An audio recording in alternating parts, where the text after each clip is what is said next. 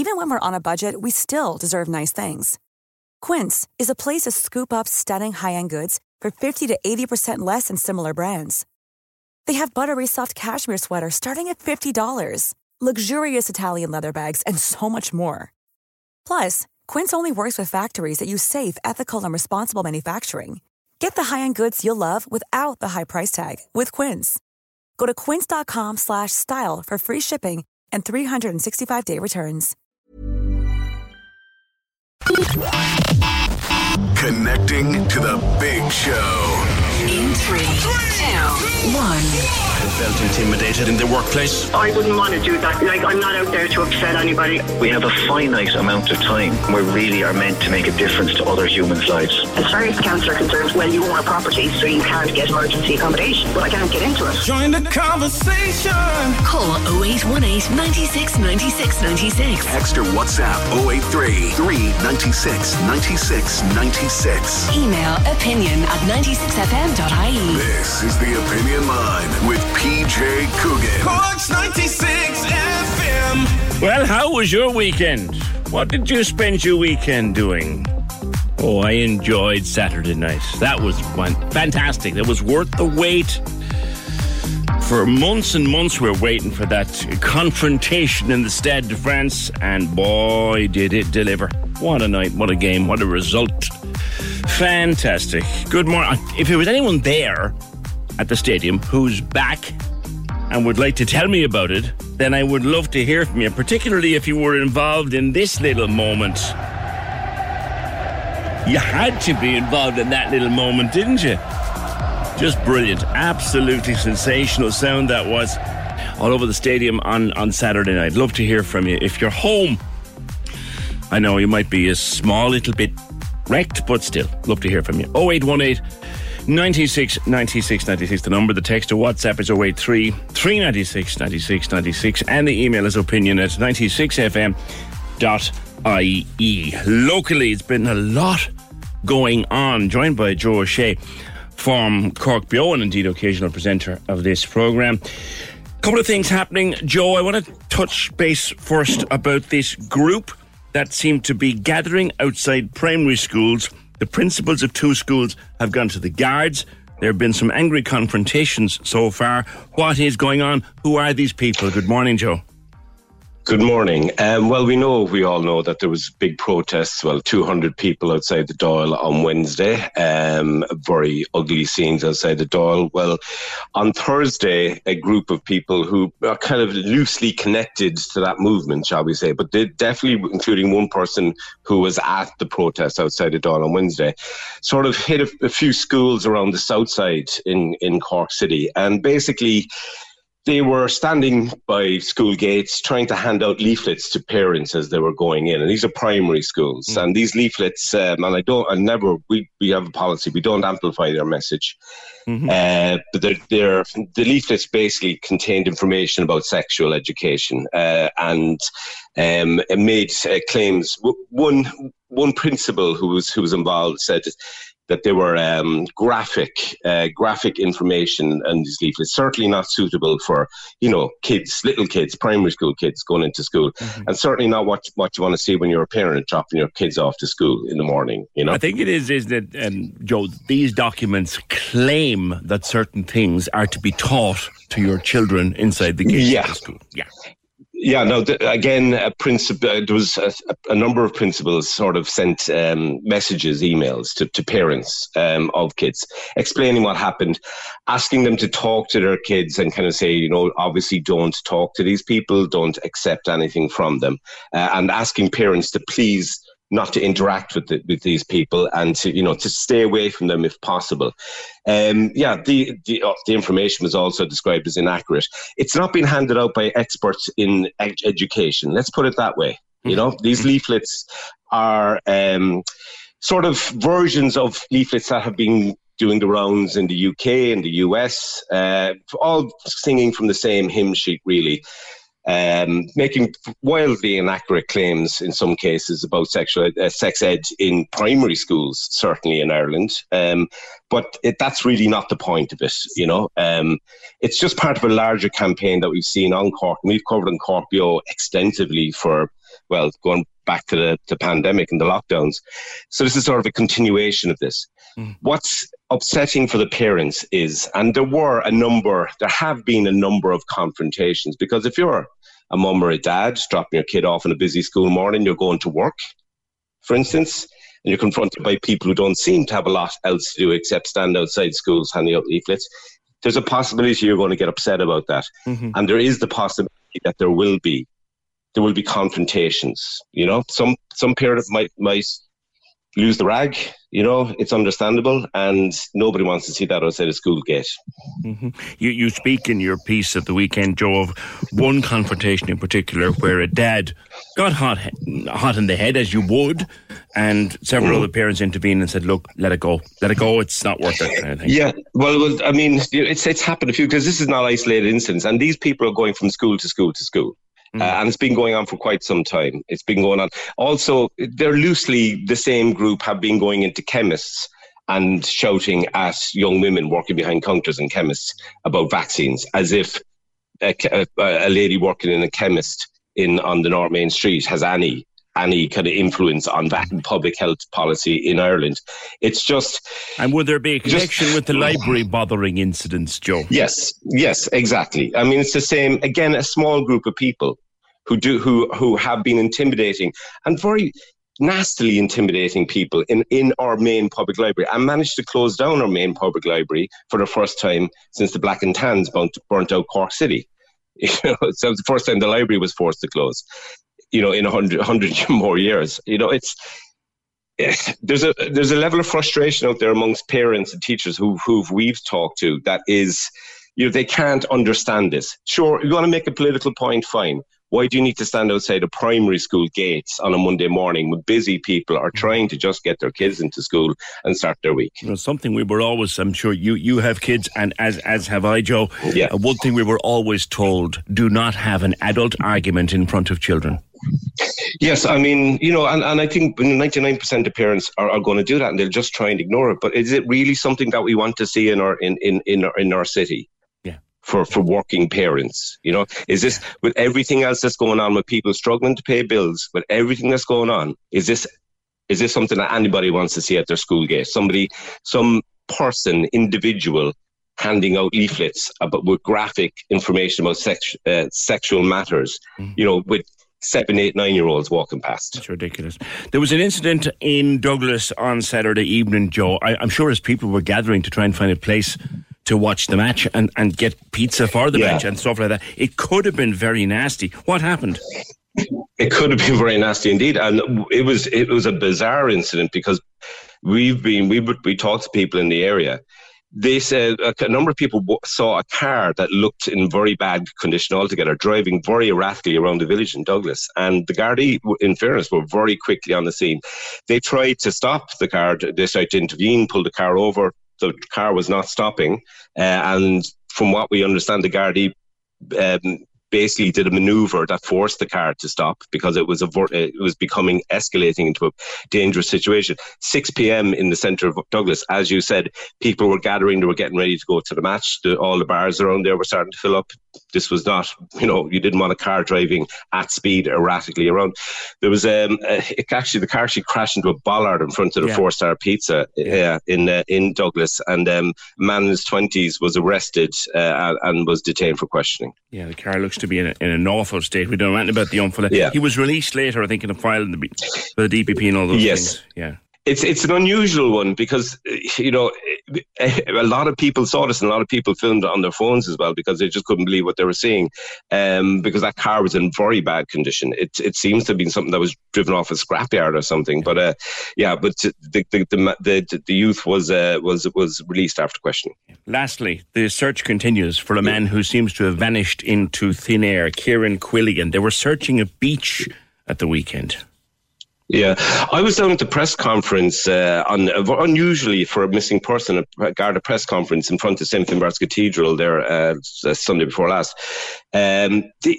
This is a very strange case. He went missing in St. Finbarr's Place on the night of 1st of September. CCTV cameras haven't gone into the small little tight area in the city centre right by the St. Finbarr's Cathedral. But the Gardaí checked hours of CCTV video from all around the area. There's no record of him coming out, so to speak. This is the little laneway up the side of the cathedral. Steps. The little steps. Yeah. He goes in one side and he doesn't come out the other. Yeah, exactly. It's bizarre. It's very strange. And the Gardaí conducted major searches around that area. Now, yesterday, for the third day, and in terrible conditions, they were searching Little Island, and there was a large Garda search team. There was around the Courtown Industrial Estate on the northeast end of Little Island. People will know it. They were down on the foreshore as well, around kind of old farm buildings and laneways.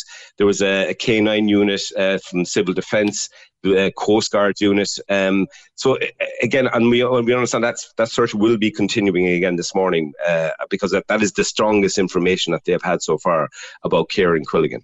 Yeah, and searching down that part of Little Island, there's a beach down there, very tidal area, whatever. Joe, thank you for the updates on all those local stories that happened over the weekend. Care in Quilligan is a mystery. Total mystery. As Joe put it very well there, if you know the place, I'm sure you do, if you know the cathedral there, there's a steps up the side of it that brings you up toward the chorister's house up in Dean Street. And he is seen on CCTV going up that alleyway. But he's not seen coming out of it, and he hasn't been seen since. And the guards went through hours and hours and hours of CCTV. And there was no sign of him. So he literally walks into this small little laneway, you know it well, and he's never seen again. He's 47. The guards say they're very concerned for his safety.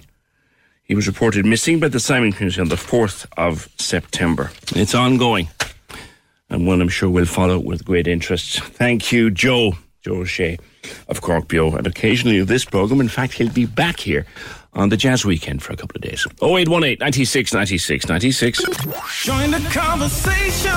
This is the Opinion Line. With Hidden Hearing, changing lives with the latest hearing health technology. They're all ears. Visit hiddenhearing.ie. Cork's 96 FM. The Cork Diary. On Cork's 96 FM. Clonakilty Mockera's 75th anniversary event is here. Relive the performance of the All-Ireland Capers winning show. Dive into the stories of the Clonakilty members with engaging short panel interviews hosted by the National Mockera President and the Vice President. The event takes place on September 30th at 8 o'clock at Rossmore Theatre, Clonakilty. Raffle proceeds will support Embrace Farm and Cancer Connect. For more, you can email clonakiltymockera@gmail.com. If you have an event you would like mentioned, email the details to corkdiary@96fm.ie. Coming up later this morning, I'll be talking to a man who watched his wife die by assisted suicide in Belgium, her native Belgium. But she was living here and married to him here. And he wants the right for people to do that here. That's after 10 o'clock.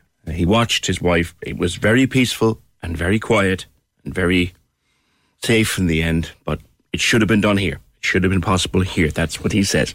We'll talk to Gareth after 10 this morning. And also, we'll be watching season 22 of Hell's Kitchen. Yeah, I know, season 22 of Hell's Kitchen with great interest.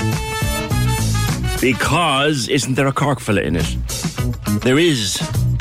It can be revealed as the show goes to air this week in the States. There's a Cork man in season 22 of Hell's Kitchen. I'll come to that later this morning. But Leanne, good morning. What happened to you? Good morning, PJ. How are you? Very well. Your boy, wasn't it? It was my son, my 11-year-old son. Thursday evening, about 25 past 8, he was playing over by Glen Avenue, by the Glen shop. I do. And they were actually playing chasing, and the boy chased him, and my son actually veered out onto the road, and a car actually came up, and the car actually knocked him down. Okay. And my son actually got blown up into the air, and smacked off the bonnet and back down onto the floor, Ooh. So the car stopped, obviously, when he got a bang, Yeah. And the car actually stopped, and shouted out, looked at my son, shouted out the window and said, "Go to A&E, you'll be okay soon." Oh, didn't even stop to get out and see was he all right? Like, no, it was a female. He told me it was a female. She didn't actually. She stopped as she banged him, you know. But it was actually a female, and she shouted out to him on the floor, "Oh, go to A&E, you'll be okay soon." There was witnesses there, because I have a friend of mine. Actually, it happened right outside her house, and she said it happened so quickly, you know. By the time she went in to get her phone to take a picture of the ride, she came back out. The car was after driving off and all. Crikey. Is he all right? Yeah. He is. He's got a lot of bruising, a lot of scraping, you know, a lot of pain in his back, but thank God no damage. But a lot of inside bruising. He's got a chip and a sprained wrist on his right wrist because he got hit the right side, and he's got a fracture up next to his femur bone. Oh, that's nasty. So I'm actually I'm waiting for the fracture clinic to actually get on to me about that. He was admitted. Did you call an ambulance, or did someone just drive him to hospital? What happened?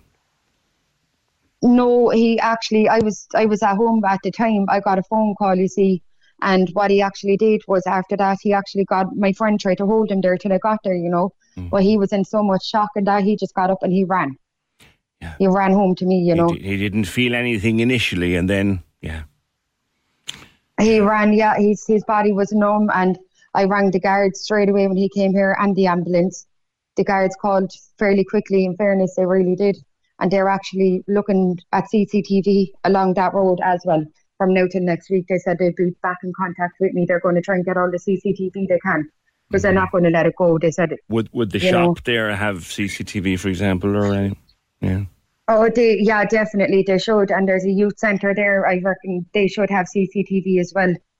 So hopefully, because it's very irresponsible out of an adult, you know, to leave a child there. It's a hit and run, Leanne. That's what it is. It's a hit and run. Exactly. That's it, PJ. I was in shock as well myself, you know. My poor son, he was, you know, he's an active little boy, you know, and he was just to see him stood there wax white, he's going to collapse, you know, very, very, he went into very light consciousness. He didn't actually go off, but he was, you know, like very lightheaded. Yeah. And he felt like he was going to get sick twice. He didn't get sick, you know, which is good, but is he okay now? He's home, is he? No. He's home, he's home. He's off school now for a couple of weeks, but recovering at home. Okay.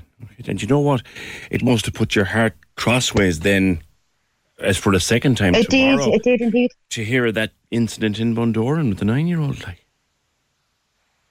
I know, Jesus, it's crazy, like. Absolutely. You're probably thinking that could have been me, like, you know. That could have been him. That's it. There was a God up there, PJ. He got it because he's you know, thin. He's not any bit built or anything. He was so lucky. He got away so lightly. He really, really did. I know. And it's just this driver, and just to find this driver now is my next thing, you know. Yeah, you've made a statement to the guards and all that, and they'll get the no, they'll treat that. They'll have to take that seriously, Len, because that is a hit and run, like. That is a hit and run. Oh yeah, it is definitely, yeah. My goodness me. So I hope to God the guards get this car anyway, because teach them a lesson, PJ. They can't be doing that, you know. No. Like I'm not a driver myself, but if I was on foot and seeing someone hurt, I'd attend to them, you know. That's just my first reaction. You don't leave somebody there, you know, and especially hit them and leave them there. Do you know, have you any description, any vague description of the car? He said it was a female. He said, "Ma'am, I'm not being bad," but she was kind of heavy. He said like late 30s, early 40s, and a black Ford Focus. He said a long Ford Focus. Okay. Could be a Focus or a Focus Estate or one of those things. Or it could be, it's what he got in the moment. You know, that's what he saw in the moment. That's it, exactly. Okay. But, so just hopefully the guards, they said they'll be in touch with me within a week, so hopefully now there's good news, you know. Hopefully. Follow up with that, because there will doubtlessly be CCTV in that area. Leanne, thank you, and our best to... What's his name? It's Dean. He's Dean. Our very best to Dean for a speedy recovery from that. Thanks, Leanne. Anyone who knows anything about that crash, any information at all, you can call us here and we'll pass those details on. 0818 96 96 96 up around the Glen Avenue, a Thursday evening, close to 8:30. It would have been dark. 11-year-old lad knocked down, injured. He got away. He could have been so much worse. He's okay. Dean is recovering at home. He'll be sore for a while. And his mum is trying to find the driver. And if it's you, and you remembered that, or it's someone belonged to you, and you remembered that, just talk to the guards. Do you know?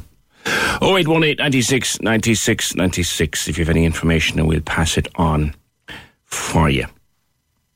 Yeah, it was just an awful shock. And I saw that message coming in this morning and thinking, can you just imagine what it must be like for a family like Ronan? What's his second name? Is it Ross? Ronan, the little lad from Donegal, who was killed by a hit-and-run driver in Bundoran, one of the most fantastic places in the country, seaside towns in the country, fabulous place. And knocked down and killed.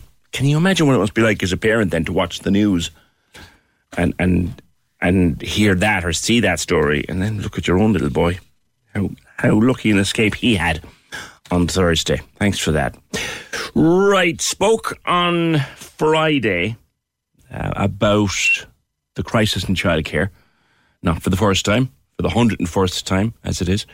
There are childcare providers closing this week, Tuesday, Wednesday and Thursday, some for 1 day, some for 2 days, some for 3 days, in protest at the funding of the situation. And a lot of parents are going to be affected by it this week, and one of them is you, Owen. Good morning. Good morning, PJ, and thanks very much for giving me the opportunity to talk about such an important issue this morning. Not at all. Not at all. It's affecting the providers, but of course when it affects the providers, it affects the parents. Yeah, exactly. And PJ, it's such an important service that's being provided here at St. Mary's Preschool in Ballineen. It's embedded into our community, and it's providing a service for both local and rural families. It's valuable to myself as a parent. It's preparing our little ones for the transition period into primary school, which, as a parent, we all know can be very daunting and a challenging experience. Yes. Look, it's a very difficult situation to be in. Julie and our team here, they're so passionate about their jobs. And as a parent, I'm so happy knowing that my child, she's going to be cared for in a very safe and caring environment. Mm-hmm. And it's offering us parents the opportunity to have our children cared for to such high standards. And my wife and I, we were able to continue with our careers, but if these childcare providers close, my wife and I have both stated, one of us will have to take either a career break or, sacrifice one of our jobs. And, in such a difficult times in terms of cost and, the crisis with funding and everything, it's going to be very difficult for us, How many days cover are you losing this week, Owen? In terms of, But the place closing, we'll have 1 day gone this week. Okay. Luckily, my roster has been able to facilitate that, but going forward, I'm not going to be able to, continue. I said one of us will have to make a sacrifice. You're both guards, eh? Yeah, that's correct. At the moment, my wife is on maternity leave, so it's working for us. But the maternity leave is finishing up very shortly, so it's going to be a very challenging and difficult time ahead.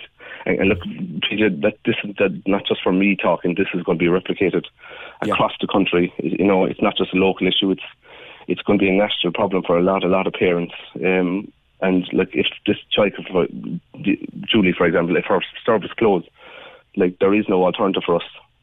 Having a local childcare provider, it's invaluable in terms of convenience and, cost factor. Yeah. And my little girl at the moment, she's attending, and this stage of her life is one of the most critical stages for her child development, and we need to ensure that Minister O'Gorman, he needs to listen to the plight of the child providers and ensure that funding is being filtered down accordingly to not just the large providers but to the rural colleagues also, PJ. Well, I was talking to Mairead from Bright Beginnings on Friday, and she was doing the maths with me. So before she joined the ECI scheme, she was getting €90 per child per week, charging 18 a morning. That's 10 years ago. Now the ECI gives her 69 per week, and as she said to me, that's not sustainable. No, and like at present, Julie, she's continuously operating at a loss down here. Like, where in any other job would you expect an employer to keep a business open, if it's continuously operating loss? And I think that this shows the passion that Julie has in ensuring that she's keeping her doors open every day. It's for the good of the children. She's doing it for the good of the parents and her staff. And I think, look, it's such a selfless act, and I think we need to acknowledge Julie and all her colleagues across the country that are doing this day in, day out and operating at a loss. And look, these childcare providers, the majority of these people, they have level 7, level 8 degrees, it's a graduate, and they're coming out, PJ. I had to research this, and I clarified it from a different number of sources. They're starting off on just over €17,000 a year. That's after spending 3 and 4 years inside in college and coming to a workforce. It's ridiculous. You'd earn more flipping burgers on. And look, these are highly skilled individuals, and they're paid. They need to be remunerated for the exceptional job that they're doing.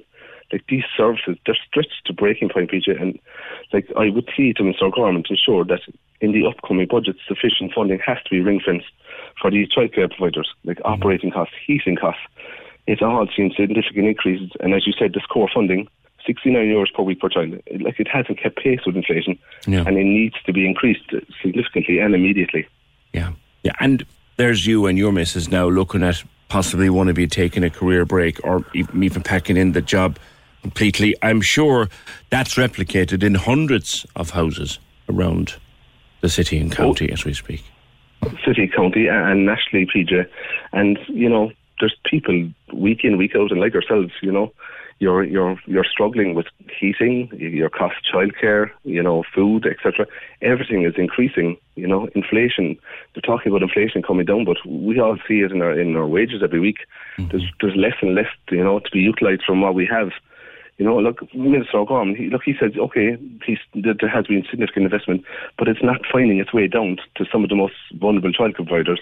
A lot of this money that the Minister has allocated, it's been going to the Department of Education, and it's going to much larger facilities in the urban areas. That's exactly what Mairead was saying to me on Friday, that the core funding, as Minister O'Gorman has devised it, is working very well for the big, almost commercial operations. But it's not working for places like hers, and it's not working for your local place. Exactly, and it's a frightening thought. But at the moment, out of an approximately 4,000 facilities nationwide, close to 1,000 of these facilities they're going to close, and they're on the verge of closing. And look, it's quite simple. If they close, there is no alternative for the parents. Yeah, and look, we're coming close to the budget, PJ, and just, I would just like to emphasise this point. I would implore the government, they need to listen to the parents and to the child providers and realise that this sector, it's at breaking point, and without the likes of Julie and our team, many families, we're going to find ourselves in a very, very difficult position. So I would please ensure that the necessary funding is allocated, Minister, and our children's future, it's in your hands. So please, do the necessary thing and allocate necessary funding for this. All right. Owen, thank you. The budget is 15 days away. Just 15 days to the budget. Owen O'Mahony, Garda Owen O'Mahony, and indeed his wife, also a Garda. Thank you both for your service and for talking to me this morning. 0818 96 96 96 on hit and runs and what Leanne is going through over the weekend. The court system is too lenient. People who are involved in hit and runs should be given life sentences. It's a view.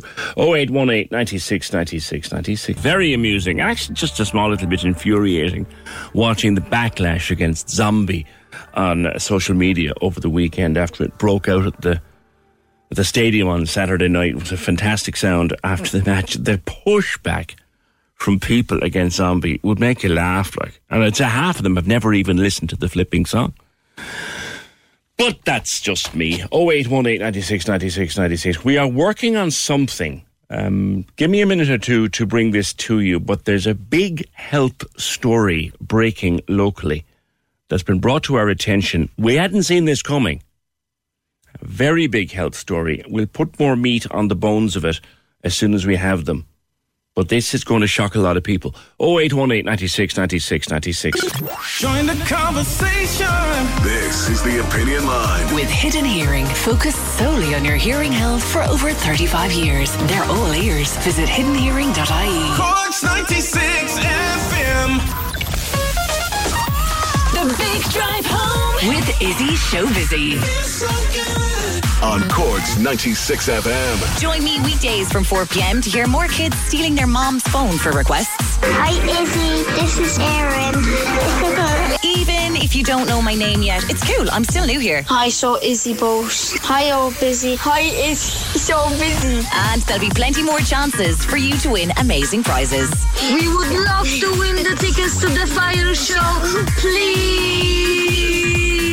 Join me weekdays from 4 p.m. The Big Drive Home. You can drive me home. With Izzy Showbusy. Cork's 96 FM.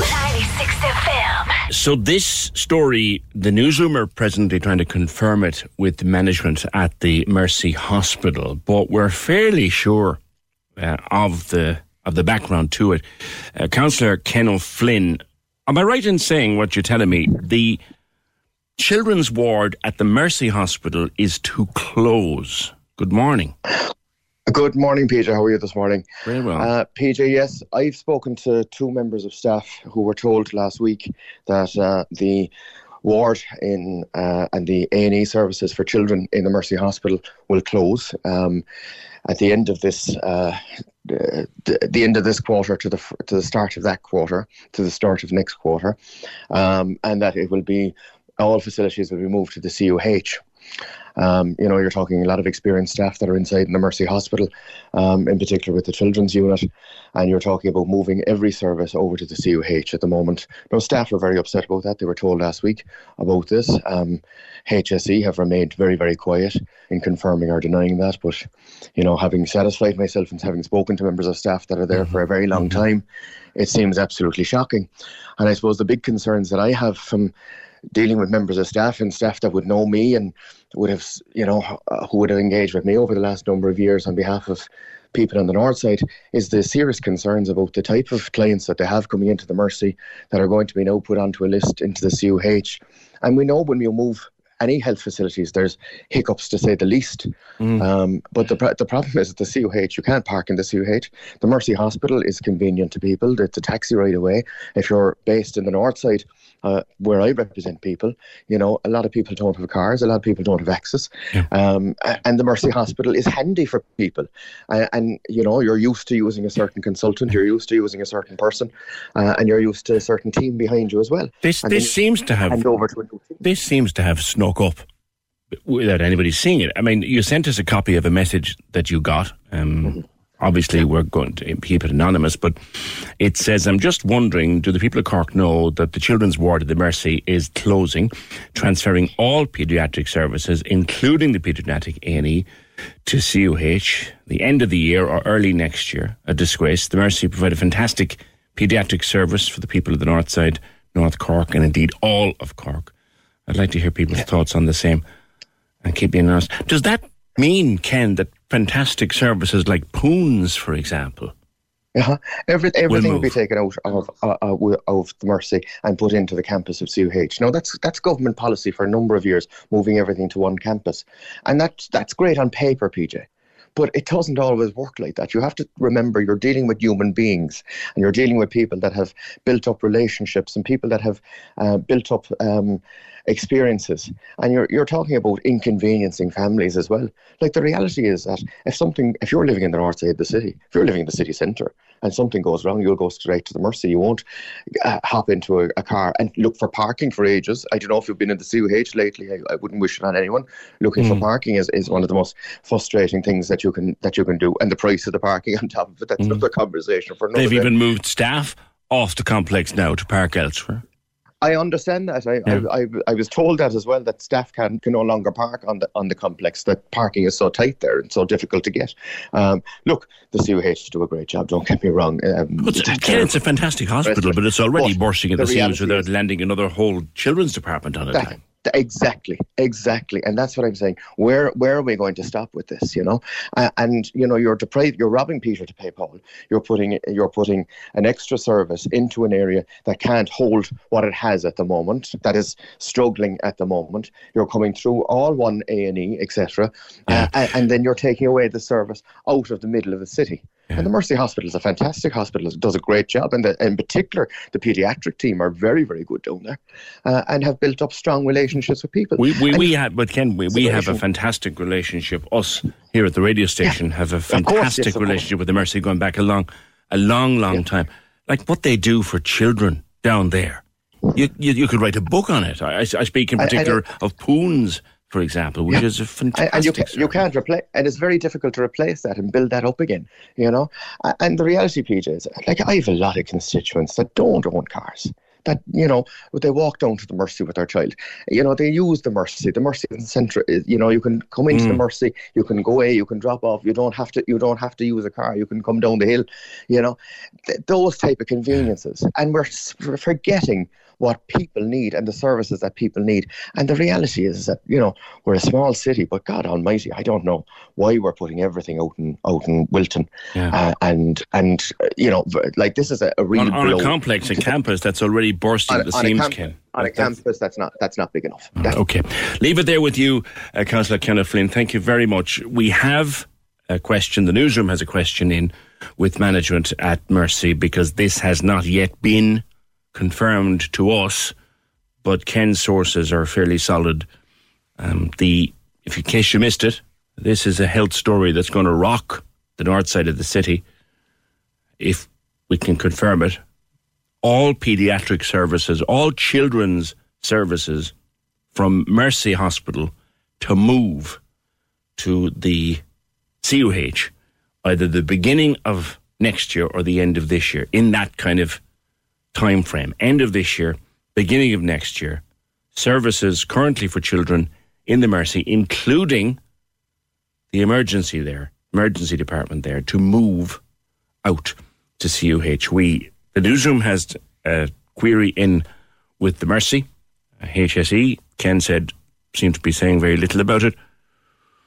How would you feel though, if you're a parent of a sick child, or someone who has had use of those services over the years? How would you feel about it? Give us a call, 0818 96 96 96, or drop us a WhatsApp to 083 396 96 96. This is one that just snuck up on us this morning, so we're working on it in behind the glass as we speak. So if we can get more, we'll bring you more.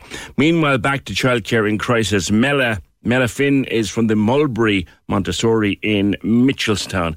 Mela, will you be closing this week? Good morning. I am. Good morning, PJ. How are you? I am closing this week, yeah. We've made that decision, unfortunately. It's not a decision that we wanted to have to make.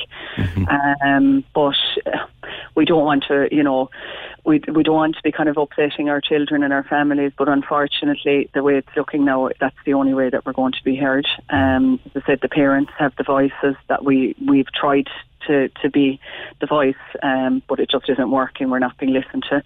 So our next step now is that, unfortunately, we have to upset the children and their families to get to be heard, we feel, at this stage, Irene from Bright Beginnings outlined her situation with me Friday. What's yours? So I'm an ECC sessional service. So basically, I run for 3 hours per day, 2 sessions, and I do an extra optional half hour in the morning. Now, that really doesn't bring in. I kind of provide that to kind of keep my numbers in and to support the parents as well. It doesn't really pay any extra money that I would, make a living off of, if you like. So basically, with being on the ECCE scheme and that being my only income, when you're on the ECC scheme, your hands are tied. You cannot charge for anything extra outside of those 3 hours. There's the optional extras, but basically they're not going to, as I said, they're not going to make you money. We can charge, for art and crafts like the schools can. We can charge a voluntary contribution. I can't, do any extra hours to increase money that comes into me other than that half hour in the morning. So basically my hands are tied. So the only funding I have coming in is that which comes from the department. I said this to Mulbait, and I'm saying the same to you. It can't be sustainable for hundreds of people trying to provide a service under these circumstances. No, and I mean, I'm lucky now around me. I'm in Mitchellstown, but like there are a lot of rural services kind of just a little bit out from the town, and I mean they're seriously suffering as well because the similar boat to me. Some of them are on part time, doing extra 2 hours part time, but they're capped. So they can only charge a certain amount. They can't increase those fees, and what they're making for those part-time hours, being capped is just it's not viable. It's not viable trying to run a business. And on top of that, we've got fantastic staff. I'm so lucky with the staff that I have. And I would love to be paying them a lot more than what I can afford to pay them. And I know there's a lot of services that are struggling to pay their staff. And they want to hang on to them, but of course they can't because there are better offers out there from S&A jobs in the primary school. Yeah. It must be impossible, Mela, or nigh on impossible to keep people of any quality. Oh, totally. I mean, I've a girl here now with me. Herself and myself went back this year and we did our level 8 degrees. And I mean, she should be getting the same as what a primary school teacher is getting. She's a level 8 degree, the same level of a degree as a primary school teacher has.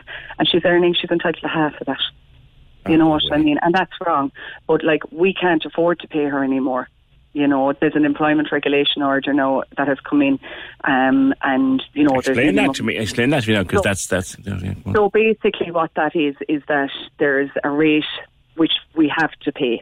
Okay, so say for my room leader now at the moment it's $15.50 and she has a level 8 degree, right? So you have to have even a level 7 degree would get, my room leader would get $15.50 for an hour, right? There is a new employment regulation order coming in at the moment, which is increasing that to, actually I can't think of the figure now, but it's 16 something again. So that's increasing that by €1 an hour, which still isn't very much. But when you add it all together, that is a big increase for me because you're talking about PRSI on top of that as well. So those costs are all mounting. But I still can't bring any extra money in. I have no way of bringing in money. So you have to pay an additional wage to these staff members. You don't begrudge them a penny of it, but you have to pay it to them out of your existing resources, which are already minuscule. Yeah. And it's just not sustainable, at the end of the day. And I don't mind, they have offered us this sustainable fund. So if your business is kind of struggling, we'll support you. But who wants to run a business to be sustainable, or not to be sustainable, but to have to go for that? Because that's going to affect our credit rating, no doubt. If you have to go, it's like, if you have to go and get bailed out, that's not going to be kept secret either. So I mean, any credit that you'll go for is going to affect you. And I mean, for me, I'm lucky. We almost own our house, like we have our mortgage. But for a lot of providers and even our staff, like they can't get mortgages because they're not getting paid enough, and they work damn hard. You don't have to tell me that certainly the number of people who talk to me about childcare in Cork City and County and around the country, like I'm dumbfounded, Mela, when I think of the way this sector appears to be treated by government. Dumbfounded. It's crazy, And I mean, as I said, they wanted us upskilled. They said they want upskilling. They want people, degree up to degree level. And we've gone and we've done what they've asked, but they're not paying for that. And the other disappointing thing is, so they'll pay for one room leader. Okay, so I might have 2 girls in my room. Now I don't, but other services do. I might have 2 girls in their room who both have degrees, and only one of those members of staff is eligible for that extra funding, for the core funding for the room leader, even though they both have the same level of degree and they have the same level of experience. So how do you choose which one of those members of staff that you're going to pay that to? I'm not a conspiracy theorist. I don't subscribe to conspiracy theorists, but the more people in the sector, Mela, that I talk to, yourself now, Moiraid Friday, and lots of others across the months, it's almost as if somebody wants you to fail. Yeah, you kind of get that impression, but that's all great. But I have 44 children in my service at the moment, and I have booked up until my mornings up to 2027 are booked up. Get away out of here. And my afternoons are booked up to 2026 is full for mornings and afternoons. So, I mean, where are these children going to go if I close my doors tomorrow? Because in Mitchelstown there are 2 other services in the town. That's it. And already there's a shortage of spaces there. If they close down all of these, these home services, if you call them, really, a lot of these services are based in people's homes. And even those that aren't, they're at the centre of the communities. I mean, where are the children going to go? And what are the parents going to do? That's it. And I mean, this is the whole thing at the end of the day. You already heard Owen earlier on. You may have heard Owen earlier on, himself and his wife both serving Gardaí. They may well have to take a career break or even give up their job. Yeah. Because of this? I've heard it, I've heard that. I spoke to someone the other day actually only, and he said the same thing to me. They were so lucky that they eventually got somebody, because it was coming down to that. And who is it that's going to be left in the home and not being able to get out to work? It's going to be the mums in general. Yes, it is. A high percentage. So that's, and I mean, all the aim all along has been to get more females back into the sector of work, into the workforce. And I mean, out of one side of their mouth, the government says we want more women back at work. On the other side, they're doing this. They're doing this, and I mean, it's not just the women that can't go back to work. It's going to be the women like myself who are running their own services that will close and that will be taken out of the workforce as well. All right. Mel, I'm going to leave it there for no reason other than time. Thank you very much. Mela Finn from Mulberry Montessori in Mitchelstown, who will be closing this week. Not because she wants to, but because someone has to be made to listen to the sector. Join the conversation. This is the Opinion Line. With Hidden Hearing, changing lives with the latest hearing health technology. They're all ears. Visit hiddenhearing.ie. Corks 96 FM. The lines are live. Hello. Join the conversation. Call 0818 96 96 96. Text or WhatsApp 083 396 96 96. Email opinion@96fm.ie. This is the Opinion Line with PJ Coogan. Corks 96 FM. Yeah, you know the way when you go on holidays and you're in wherever you are, Spain or Portugal, Turkey, wherever you happen to be, and you go to get some cash out of the hole in the wall, it always costs you a couple of bob on top. It might cost you, I think what I paid for it in Lanzarote, I took out 150 quid and it cost me, I don't know, about €3 to take it out. That could happen here soon.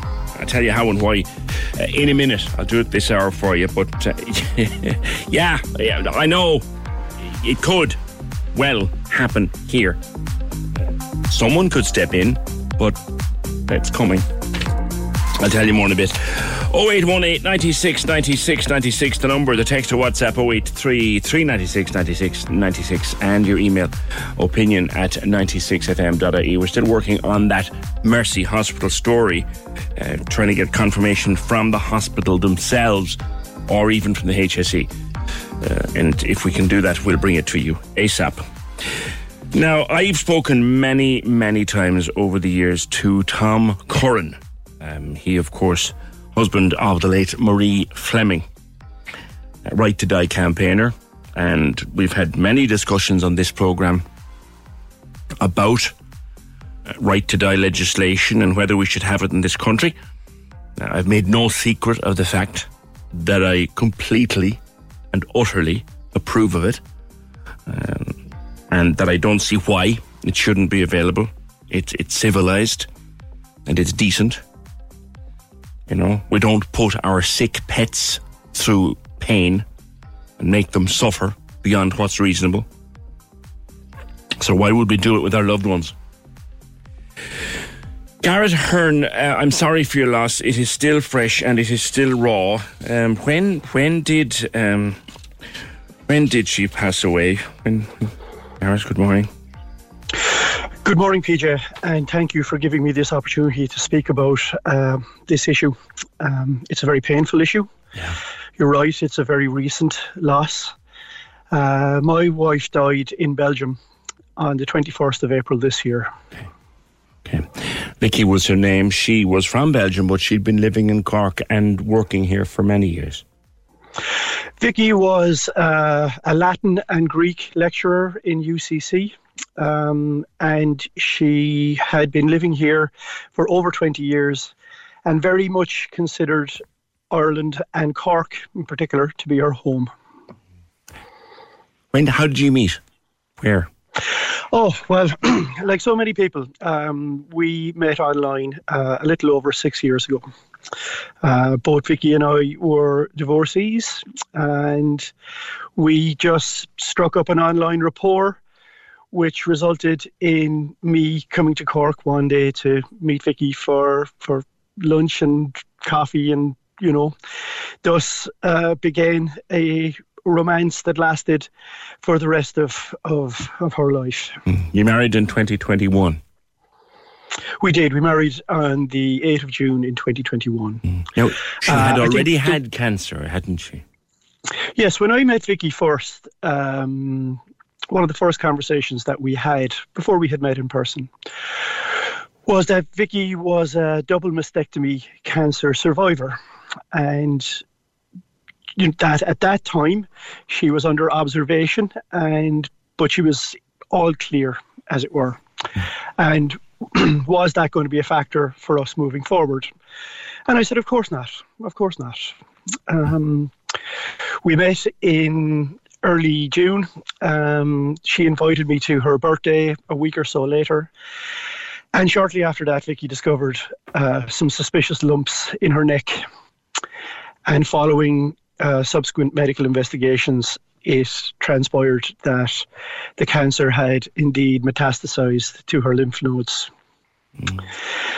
At this point, Vicky says to me, she's a very pragmatic woman. She goes, this is a journey which may not end well for me, and therefore no one would blame you for walking away at this stage. But it's just not in my nature, PJ. I've always stuck up for people in need. Yeah. Besides, you loved her at this stage, I think. You loved her dearly. I did. I would. We're maybe a month into this relationship, but it was apparent that there was a very deep connection between us. And that very deep connection turned into an enduring love. And it was that love that motivated me to support my wife through her illness, and also to help Vicky on the final leg of her journey, which was travelling to Belgium. At what point did they tell her that it was terminal? Well, over the 5 years that we were together, the cancer was progressing. It had moved from the lymph nodes to the lungs, from the lung to the liver.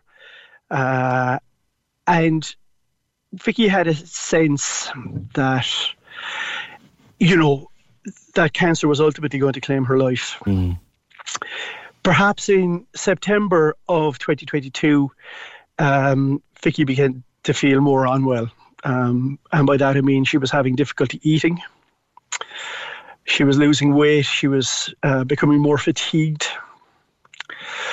We were due for a routine scan in December. And by the time December came, Vicky's condition had worsened, so she can no longer eat meat. We're talking mashed potatoes, we're talking creamed rice, we're talking custard, Okay.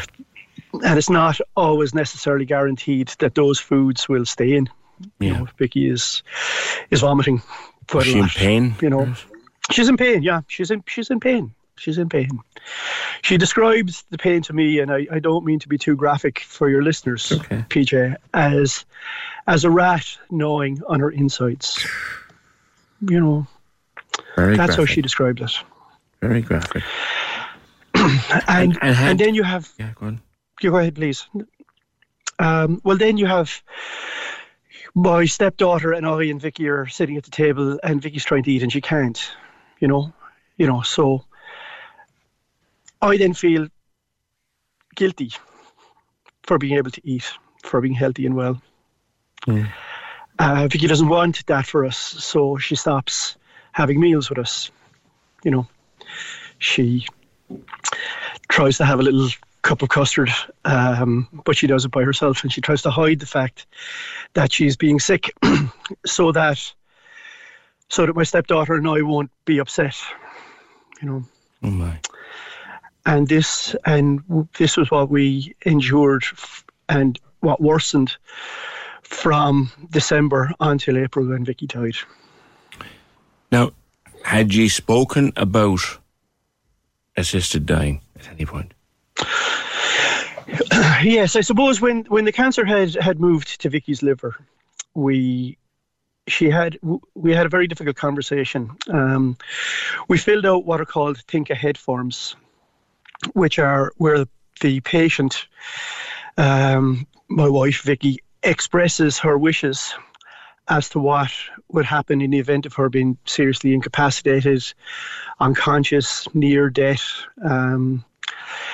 And that relates to the types of medical intervention she may or may not have wanted, and to who she wanted to have a say in her end of life healthcare needs. Mm-hmm. And to funeral plans, effectively. So we'd fill those out, and in filling those out, there was the conversation about I'm going to die.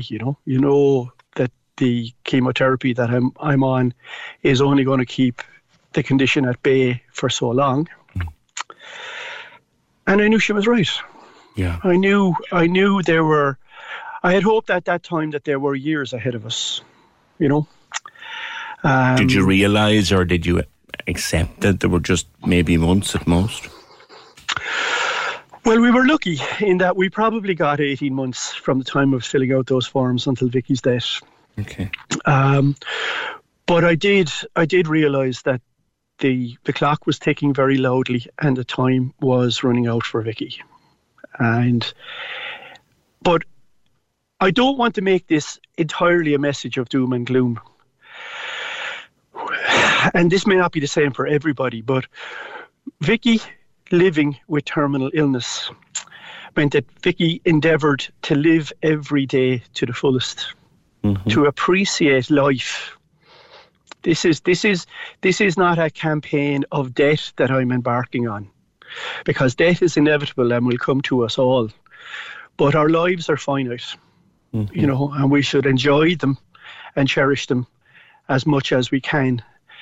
And certainly Vicky and I did that to the best of our ability for the entire time that we were together. Good. Even after it became apparent to Vicky that her condition was terminal. You had a remarkable relationship, I think it's fair to say. I was very fortunate. When I met Vicky and her friend, I think I mentioned to Owen English in the Independent or the Examiner, that I had found my tribe. Yeah. Vicky understood me. I understood her. Mm-hmm. We loved each other. We loved each other deeply, and we were resolved to care for each other, no matter what life had in store for us. And it was that resolve, I suppose, that compelled me to support her all the way to travelling to Belgium for her assisted dying. Let me take a break, Garrett, if you would, and I'll come back and take the story up from that point, because I want to talk about the discussion and the conversation that led to that decision and your incredible decision to support her. I'm talking to Garrett Ahern, who lost his wife Vicky on April 21st last. She died by assisted suicide in Belgium. We'll resume this conversation next. 0818 96 96 96. Join the conversation. This is the Opinion Line. With Hidden Hearing, focused solely on your hearing health for over 35 years. They're all ears. Visit hiddenhearing.ie. Corks 96 FM. So as I said, talking to Garrett Ahern about the passing of his wife Vicky in Belgium in April. She had cancer and it was terminal. Start in February, Garrett, she was in a very bad way. She'd been offered palliative care, but she was in a very, very bad way. And I think she tried to take her own life, did she? Yes. So Vicky had tried some intravenous chemotherapy sessions in January, and she didn't find that they were working, or at least the side effects from it were quite severe on her. So she spoke to her consultant and ended intravenous chemotherapy.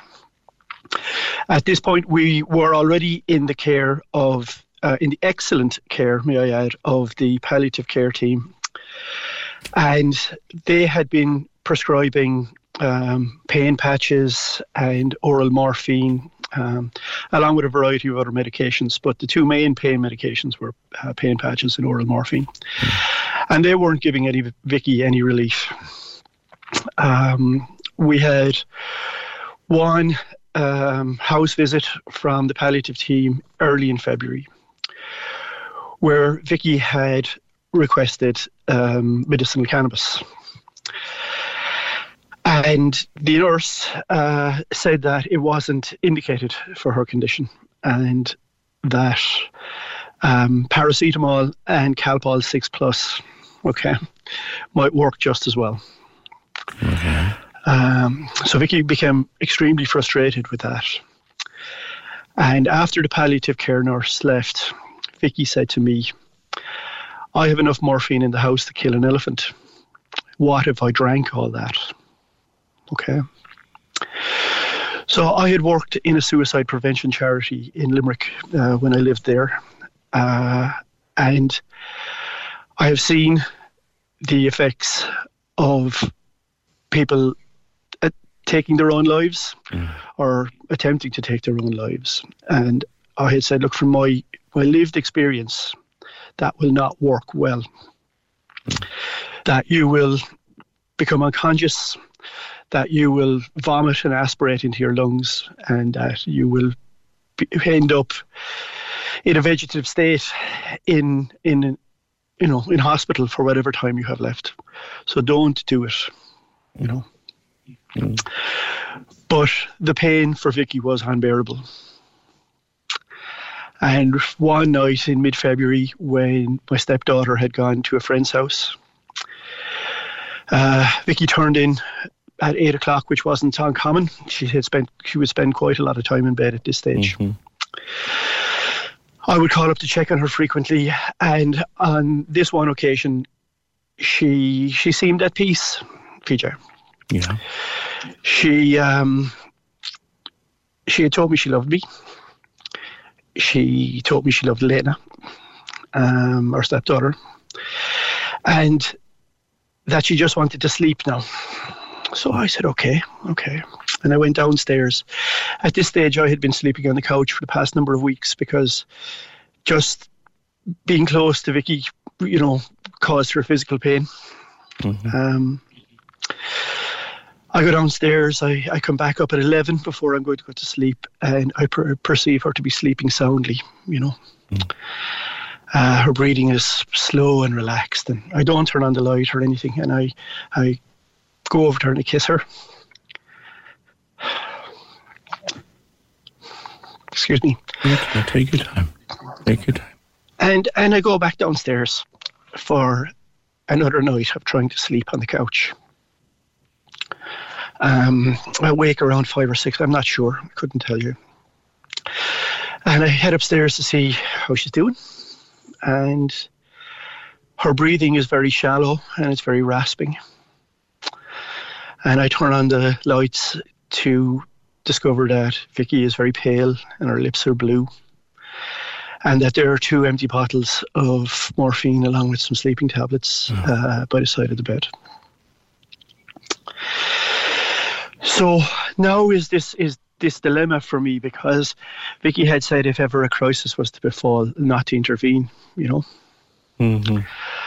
So I sit there for a couple of minutes, not very long, but it seems like an eternity. And I debate with myself what to do. Do I lie there next to her and put my arms around her? You must have thought about doing that, did you? I did, yeah. What stopped you? I did, because I had seen her suffering, What stopped you? I was a Red Cross volunteer for a while, and worked as part of a emergency response team in the company that I work for. So I had fairly extensive first aid training, and also during the suicide prevention work, you would encounter people that perhaps would have overdosed or be in similar distress, and you would know how to intervene to assist them. So I checked her pulse rate and her level of respiration, and she was in trouble. But it was recoverable, in my opinion. Okay. It was a recoverable situation. So I administered a couple of rescue breaths and rang the emergency services to come and help her, Mm-hmm. So their advice is go downstairs, turn on all the lights, open the doors, go back upstairs and continue the rescue breaths, which I do. And within a couple of short minutes, they were there. And Vicky and I are whisked off to resus in CUH, where they intervened to attempt to revive her, And I then have to communicate to the emergency room medics that Vicky doesn't want any invasive interventions to save her. Okay? That she doesn't want to be ventilated, that she doesn't want to have her heart restarted in the event of it stopping, This is all the while the chaos of a busy emergency room is going on around us. Yeah. And this doctor is compassionate but concerned, right? He understands what I'm saying, but it's his job to save life. Yeah. And this conversation takes place over a period of a number of hours, on and off over a period of a number of hours. And they review Vicky's file and agree, yes, that her cancer is global and it's terminal and it's incurable. And that they won't do those invasive interventions, but they have this nebulizing drug that they can give her that might improve her oxygen saturation, which is very poor at this stage. And of course I agree, because I don't want my wife to die, I don't want her to die in resus in an emergency department. No. She's going to, but not now. I know she's going to, but not now. Not here. No, please. Not here. Yeah. So that drug works. And Vicky starts, her oxygen saturation, her heart rate, all those things start to improve. And when she's out of danger, and now she's still very heavily sedated from the effects of the morphine, we're moved to an examination cubicle in the emergency department, where we spend another 24 hours. And as Vicky starts to recover her senses, she actually thinks she's in hell. Oh my God. That she has died and that this is hell, right? And I have to try and reassure her, saying, I'm here, you're not in hell, you're out of danger, I'm okay, your daughter's okay, you're going to survive this. We're moved from there to the ward where, because Vicky has made a suicide attempt, she's put in a ward with patients that require additional observation. Yeah. Okay. Are you allowed to stay with her? I was allowed to stay with her, yes. Oh, yes. But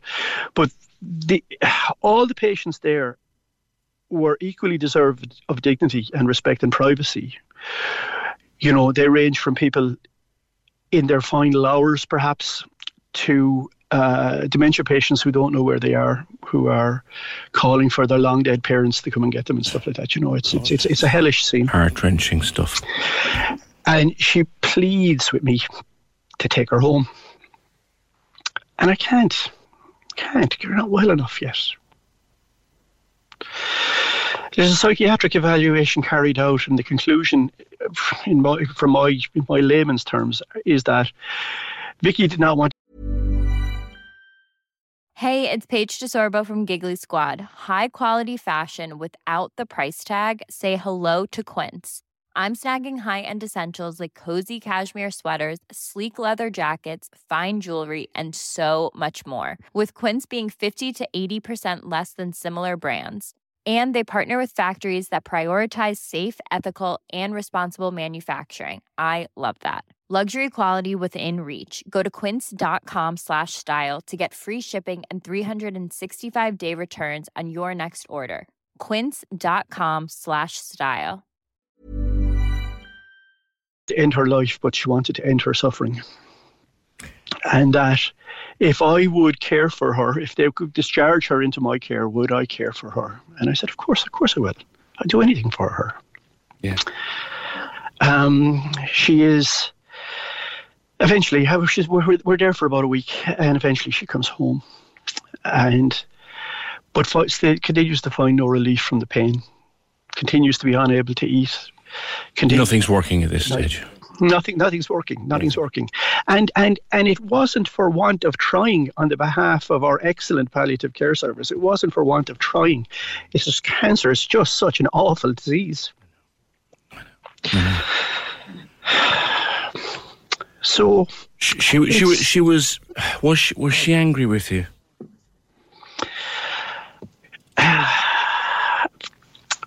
People near the end of their life start to withdraw from their loved ones.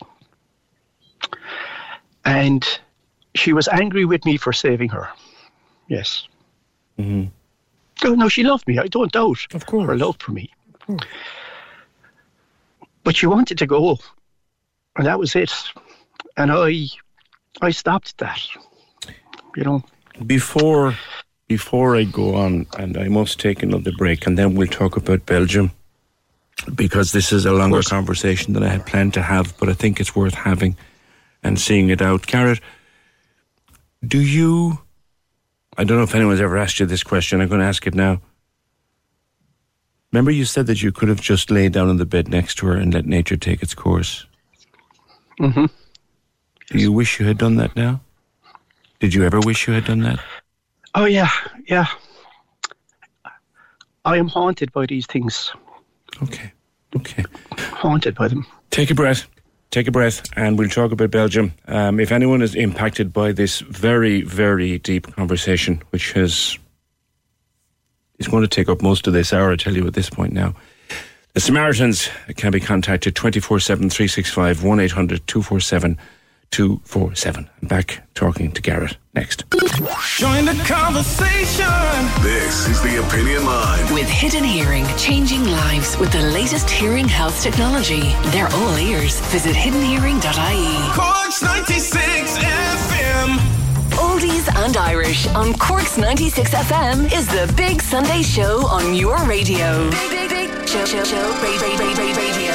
Turn it up and take it easy with the best music mix for your Sunday morning. Welcome along to the programme. Lovely to be with you on a Sunday morning. Oldies and Irish with Derry O'Callaghan. Sundays, 10 a.m. to 2 p.m. With Cork Simon. Anne wants to give everyone the home that Cork gave her. She's leaving a gift in her will to Cork Simon. Find out more at corksimon.ie. Cork's 96 FM. Talking to Garrett Ahern about the passing of his wife Vicky in April, which happened in Belgium. And let's move on to that now, Garrett. She booked it and said, I'm going, yes, whether you're coming or not. So, yeah.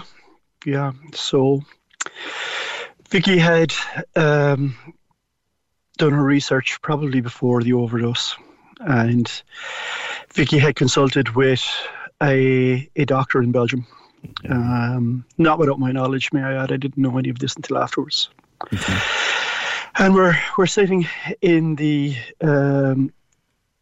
sitting room one day, and she poses this question, which is that she has decided to go to Belgium to avail of assisted dying, and that she wants to know if I'll come with her or not.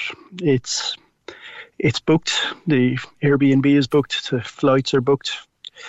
She just needs to know if she's putting her Belgian friend's name down as the second ticket for the flight, or whether it's me.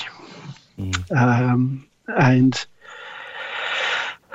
you know, I tried to talk her out of it, saying that her experience in CUH, in the chaos of the emergency room of CUH, is not the experience that people have typically in palliative care.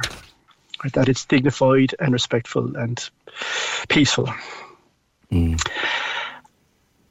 it's not about the dignity or the peace. It's about the pain.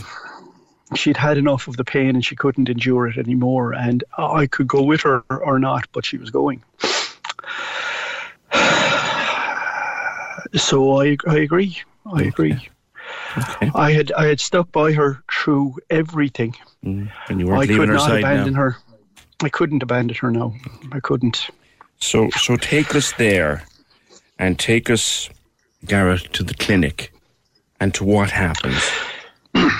Well, as it transpires, it wasn't the clinic. Okay. It was a friend's house. Okay. So she had arranged for the procedure to take place at a dear friend's house, a lifelong friend's house. And we gather there on the morning of the 21st of April at 11 o'clock. We take a tram ride to the outskirts of Antwerp, where Sophie's house is. And her friends, her dearest lifelong friends, are there. And they laugh and they cry and they tell stories. Is she able to walk at this stage, Gareth? No, not really. Okay. The journey there was painful. Okay. The 100 metres that we walked from the taxi to Sophie's house was agony for her. Okay. And she said that she just wants this over. Like she's so glad that it's over. It's nearly over now. Okay. So you don't speak French or Flemish, whatever it is. Flemish. I don't speak Flemish. Yeah. I don't speak Flemish. Not to any great extent. Yeah. But the concentration that's involved to translate for Vicky from Flemish into English for me is now too much for her. Okay. So she can't tell me what she and her friends are speaking about. She's having these moments with her friends. Yeah, she's having, and I'm glad that she had those moments with her friends. We sit in the garden. They, as I said, they laugh, they cry. And at 1 o'clock, palliative care nurse calls and has a consultation with Vicky, again in Flemish. They speak for about 20 minutes, and afterwards he comes to me and tells me what a privilege it is to assist people at the end of their suffering, in the end of their life. And that he wishes me strength for what immediately lies ahead and for my journey through life, after Vicky. He administers an IV drip which restores Vicky a little, because she hadn't been able to eat or drink very much in the time that we were in Belgium, 4 days that we were in Belgium.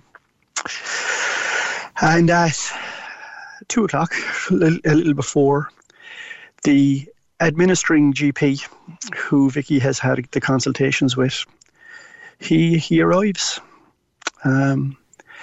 He has a second doctor with him. I think that's procedure or protocol there. Yes. He has a second doctor with him. And they have a consultation with Vicky. And the doctor then speaks to me and says that Vicky has made it clear that these are her wishes. Mm-hmm. And that she wishes to proceed, and that she, as the patient, her wishes have to be respected. All of their conversations, I take it, Gareth, have been in Flemish. Are in Flemish. Yeah. Are in Flemish. Now. But the doctor translates for you. Yeah. He speaks to me afterwards for 5 minutes and tells me what's going to happen, and what's going to happen is that he's going to administer a general anaesthetic. And that will take a number of minutes to work. And then he's going to administer a muscle relaxant. Mm-hmm. Now, to add to my tragedy, I had a child die in Crumlin Hospital a number of years ago. I'm sorry to hear that. And his death was horrific to observe. The desperate gaspings for breath in the final throes of life. So I had asked the doctor, do I need to prepare myself for that? And he said, no, it will be very peaceful. He administers the general anaesthetic to Vicky. And her last words, with a smile and a laugh, were, "This is nice, I could get used to this." Right. Her pain was gone. Well, she knew that her pain would be gone. And she drifts off into sleep, the unconscious sleep of sedation. And all of the lines of anguish and pain that have been etched on her face these past months all just disappear. She is young and fresh-faced and healthy and relaxed looking. The two doctors and the nurse, after a number of minutes, come to the couch where Vicky is laying, overlooking the garden. And they tell me they're going to proceed, and they administer the muscle relaxant. And within moments, a few short seconds, to my untrained eye, all signs of life and pain had ceased in my wife, and she was dead. And how did you feel in that moment, Gareth? I would have to say, like certainly grief and loss and sadness, but probably overwhelming relief that the pain that she had endured, both physical over the past number of months and psychological for the past 10 years when she had cancer, were now gone, and that she was at peace. So I felt a sense of relief, I suppose, more than anything else. And when relief washed over you, how did you feel about that? Because some people, when they start to feel relief, they almost resent themselves for that.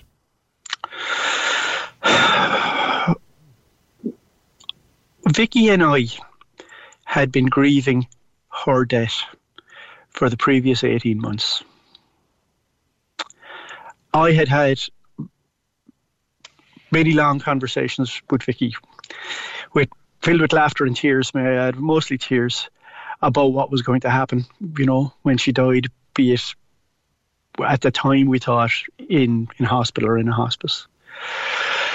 So I had plucked up my mettle. I had strengthened myself for this. Mm-hmm. I do feel a sense of guilt. Yes, I do feel guilt. But when I sit down and debate with myself, when I berate myself for feeling guilty, I say, no, this is what she wanted. And she made it perfectly clear that this is what she wanted. An end to her pain and her suffering. And I'm glad that I was able to be there for her for that. Now, thank you for the tenderness with which you've told the story, Gareth. There's a silence around me in this room here. You could hear a pin drop. But what's important is that you want how much more it would have meant to be able to do that here in Cork, is what I'm trying to get. I believe so. And we have an Oireachtas committee discussing this at the moment. And there are a multitude of different opinions that all have to be taken into consideration in relation to this. And I am no expert in any medical field, but the story that I've just told you and your listeners, PJ, is the horror of my lived experience. Okay? And that horror, Vicky and I are not the only couple to have endured that. There are people in pain and suffering right now. And should they wish to live their lives out to its natural conclusion, I support that wholeheartedly. Yes, indeed. But I just feel that we as a country have reached a stage where we need to have a respectful discussion about this. There are no votes in sick people. There are no votes in dead people. Let me put it that way. Yes. It is easy for politicians to ignore this or allow the status quo to remain. For the dying and the terminally ill aren't interested in the cares of this world or of politics. But it is those of us who survive, those of us who love our loved ones who are suffering in this way. It is our voices that must be heard. Yeah. And I don't seek this limelight. I don't seek this. But to honour my wife's memory and to stand up for those who may want this but can't speak about it for themselves, I just want our government to take these opinions on board and give them their consideration when it comes to amending the law or otherwise. Your words have passion and they have power. Two questions to ask you before we go. The first one is, and you know that we have law in this country that you could be in trouble for what happened and you could be in trouble for speaking out about what happened. Has anybody approached you? I haven't been approached. Yet. The offices of the state have a duty to investigate things like this. I will happily tell that story to them, or answer any questions they may have. Okay. But they haven't yet. But sometimes good people have to stand up for what they believe in, irrespective of the personal risk to them. And I'm prepared to do that. Gareth, lastly, come back to the woman. You've told us about losing the woman you loved. Love, still, very much. Tell me about the woman you met and fell in love with. Tell me about Vicky, what she was like. Oh, vivacious, vibrant, full of life, quirky, intelligent. The list goes on. A scholar of Latin and Greek. She must have been a very interesting conversationalist. Scholar of Latin and Greek, director of the UCC Latin Summer School for a number of years, won the President's Award in UCC for that. But just like Vicky had been living with the spectre of cancer for years, and she really embraced life, found the joys in the small things, raindrops in a puddle or the sun glinting on water or whatever, and was able to see that, appreciate that, and allow me to see it too. She opened up a kindness and a compassion and a love in me. That love, of course, is in all of us, but that kindness and compassion and love in me that perhaps had been somewhat subdued by the trials of life. And she was wonderful in every way. Had the tables been reversed, Vicky would be crying the message of my sufferings from the mountaintops and doing her best. Like me, she always stuck up for the underdog, and therefore she would want me to do this irrespective of the consequences. And in honour of the love that I hold for her and the fact that I believe this cause to be right, I will continue to respectfully tell her story and hopefully be a force for change if I can. I think she'd be very, very proud of you and the way you've told your story to me this morning. I really do think, Gareth, you've knocked me for six. I can tell you that for nothing. She taught you, I think, the joy of small things. Did she? The joy of small things.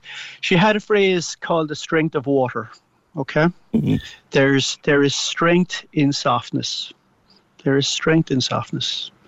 And she had come to these conclusions because, she was living with a terminal illness, that it was the small things, that there were beauty in the small things. There's always another day at work to be done. There's always a mortgage bill. There's always groceries to buy or washing to be done. But these moments, this time that we have is finite, and that we must enjoy it to the fullest of our ability. And she taught me that, and it's a lesson that I cherish and I will carry for the rest of my life. It is knowing Vicky Janssens, loving Vicky Janssens, has enriched my life immeasurably. How is your stepdaughter? I in no way can replace her mother. She has to go through. We are close. We are close. She lives with me. She's a teenage girl with all of the joy and complexity that goes with that. I'm sure your listeners. Good luck with that, my friend. Yeah. But she is suffering that loss too. And a loss that she has to carry with her through the rest of her life. Did she understand her mom's decision? She did, yeah, and she was supportive of it. Good for her. Yeah, she was supportive of it. But that doesn't take away from the fact that her mom isn't going to be there on her wedding day, or her mom isn't going to be there, when she has her first child, or her mom isn't going to be there for all the things that a daughter needs a mother for in life. She just has to rely on me. Well, if you're half the stepdad that you were a husband, she'll be doing all right. What's next for you? I don't know. I'm utterly lost.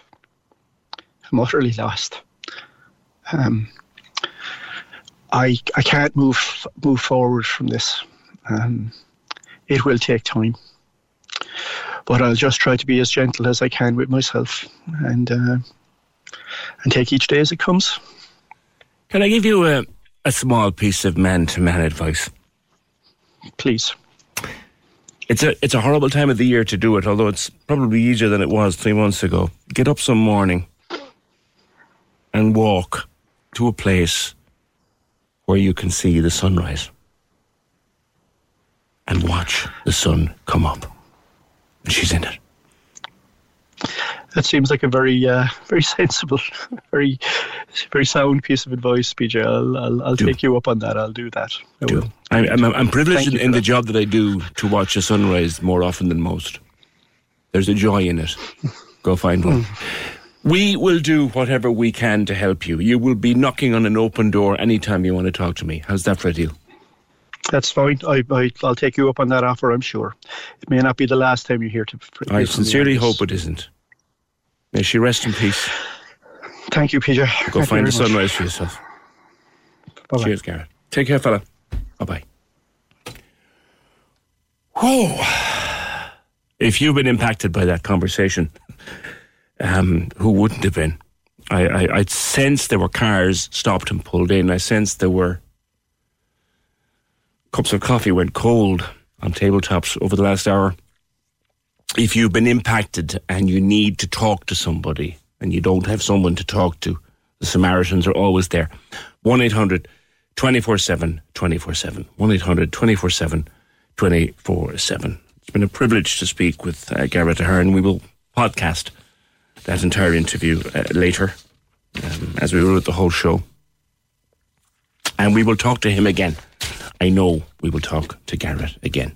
0818 96 96 96. Join the conversation. This is the Opinion Line. With Hidden Hearing, focused solely on your hearing health for over 35 years. They're all ears. Visit hiddenhearing.ie. Cork's 96 FM. The Cork Diary. On Cork's 96 FM. The 23rd annual Marymount Raffle and Coffee Morning will be held in the Goalpost Bar, Shanagarry, on September 29th from 10 a.m. to 12:30 p.m. To date, they have raised over €96,000. Come along on the morning and enjoy a coffee, cake and chat and help them reach €100,000 for Marymount. If you have an event you would like mentioned, email the details to corkdiary@96fm.ie.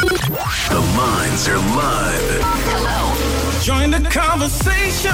Call 0818 96 96 96. Text or WhatsApp 083 396 96 96. Email opinion@96fm.ie. This is the Opinion Line with PJ Coogan. Cork's 96 FM. Yeah, I meant to tell you about that ATM story before 11, but I can appreciate my conversation with Garrett was much longer than we had originally planned, and worth every second of it. We will podcast that conversation with Garrett Ahern later in the afternoon. But you know the way when you're on holidays, wherever you go, France or Spain or Portugal or the Canaries or Greece or wherever you go, Turkey, wherever, and you go to the hole in the wall for a bit of cash.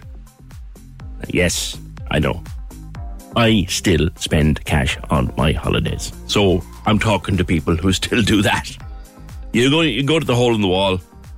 There's always a couple of bob involved by way of a charge.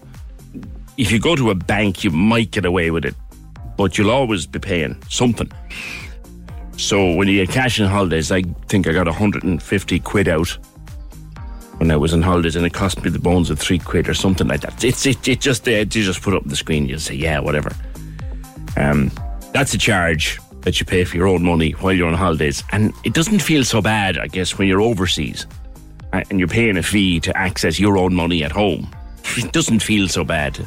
You prefer not to, but you know. Well, that may soon start happening here, because Euronet, which is one of the companies that own hundreds of ATMs around the country, took them over from Bank of Ireland and AIB. 1,200 ATMs. Well, for 3 years they weren't allowed to charge us any fees, but that 3 years runs out at the end of this year.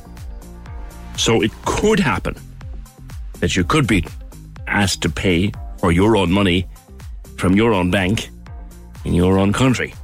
That I would have a problem with. I don't have a particular difficulty paying for my money when I'm over in Lanzarote, like a transaction charge. I'd rather not, but hey, it is what it is. But I certainly don't want to be going down to the cash machine in Tesco's in Douglas when I go down there and be charged for my own money. That I don't want, but it looks like it might happen. There's a possibility of it. The consumer watchdog Michael Kilcoyne, Consumers Association of Ireland, said there's every possibility that it could happen, unless the Department of Finance or a central bank or someone was to intervene. It's one to watch. 0818 96 96 96, the number. The text or WhatsApp is 083 396 96 96, and the email is opinion@96fm.ie. The other one we're working on this morning is the reported closure of paediatric services at the Mercy, which we are being told, we were talking earlier with Councillor Ken O'Flynn, we'll podcast that later too. He has good information to the extent that the paediatric services, including paediatric emergency services at the Mercy, are to move to CUH over the course of the winter. He's been speaking to staff members there. The newsroom have asked the hospital for a statement. I'm not too sure if they have it yet to confirm whether that is the case. But Rebecca has said closing the Mercy would be a danger to children in Cork, closing the Mercy for paediatric patients. Children who are already suffering from the severe lack of staffing at CUH. My daughter was treated on the floor there in 2020. Tell me what's improved. Every paediatric service at CUH is already grinding to a halt.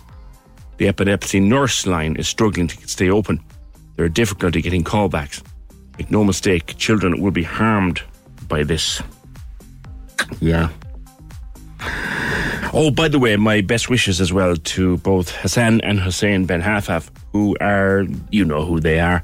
They're both unwell at the moment, and their mum Angie is spending a lot of time in hospitals with them at the moment, time that she'd rather not have to spend. And she said at the weekend, Angie said, she said, dear pal, she said she thought that as they got older, it might get easier for them, but it isn't, unfortunately.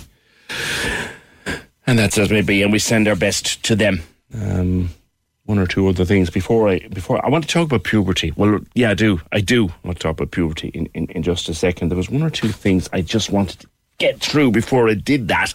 Because otherwise, you know the way you have something on your mind, and if you don't talk about it, you're going to forget it. I had one there in my hand now a second ago. Oh, it's gone. I'll come back to it. All right. Puberty. Right? Teenage children. If you've had a teenage child in the house, or if you have a teenage child in the house, you know all about puberty. Guess what? We all should know about it anyway, because we all were teenage children at one point. But as parents, how do we deal with puberty in our children? We remember what it was like when we were growing up.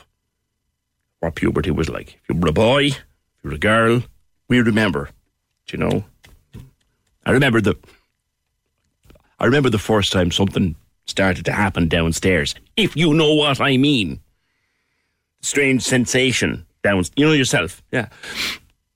I thought I was allergic to something. I had no clue. Hadn't a notion. Puberty is a strange, very strange time. Jen Hogan has been writing about this in the Irish Times. And Jen, I mean, you're a mother of 7, aged between 4 and 18. I would suggest, Jen, you're not unfamiliar with puberty. Good morning.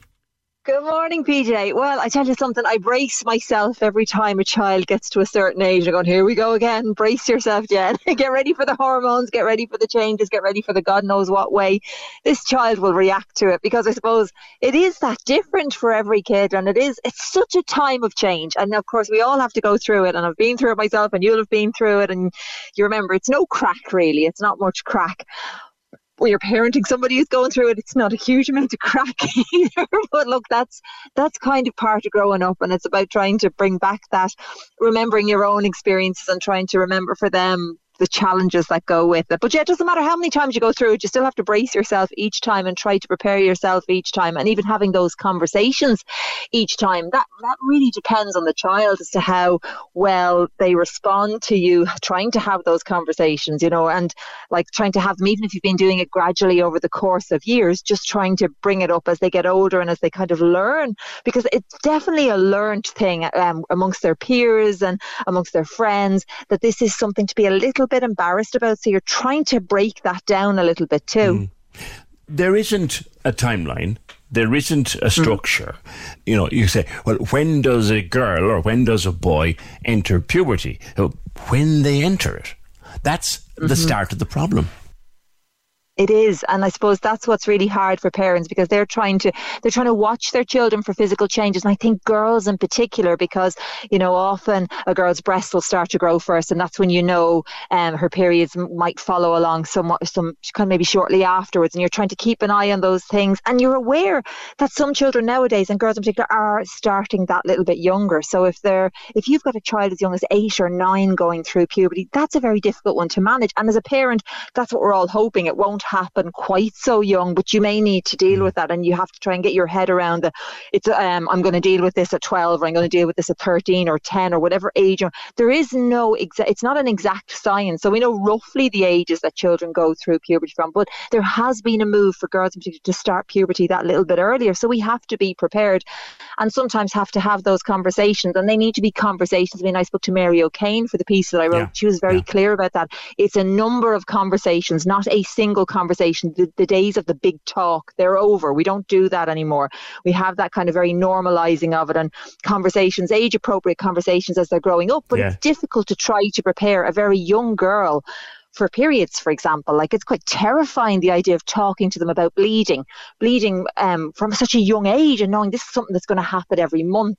But we have to do that. That's what parents have to do, because we have to accept life as it is now and biology as it is now, and that means that girls are starting their periods earlier and starting puberty earlier, and they need to be prepared. We have to be fair to them, but it is hard when you can't pinpoint the exact signs, and that children are all going through it at different stages. So even in terms for if your child is the one who goes through it first, that's really difficult for your child. That's always difficult for any kid, to be the very first to go through puberty, to be the one in their class whose body shape is changing, whose voice is changing, who maybe started periods.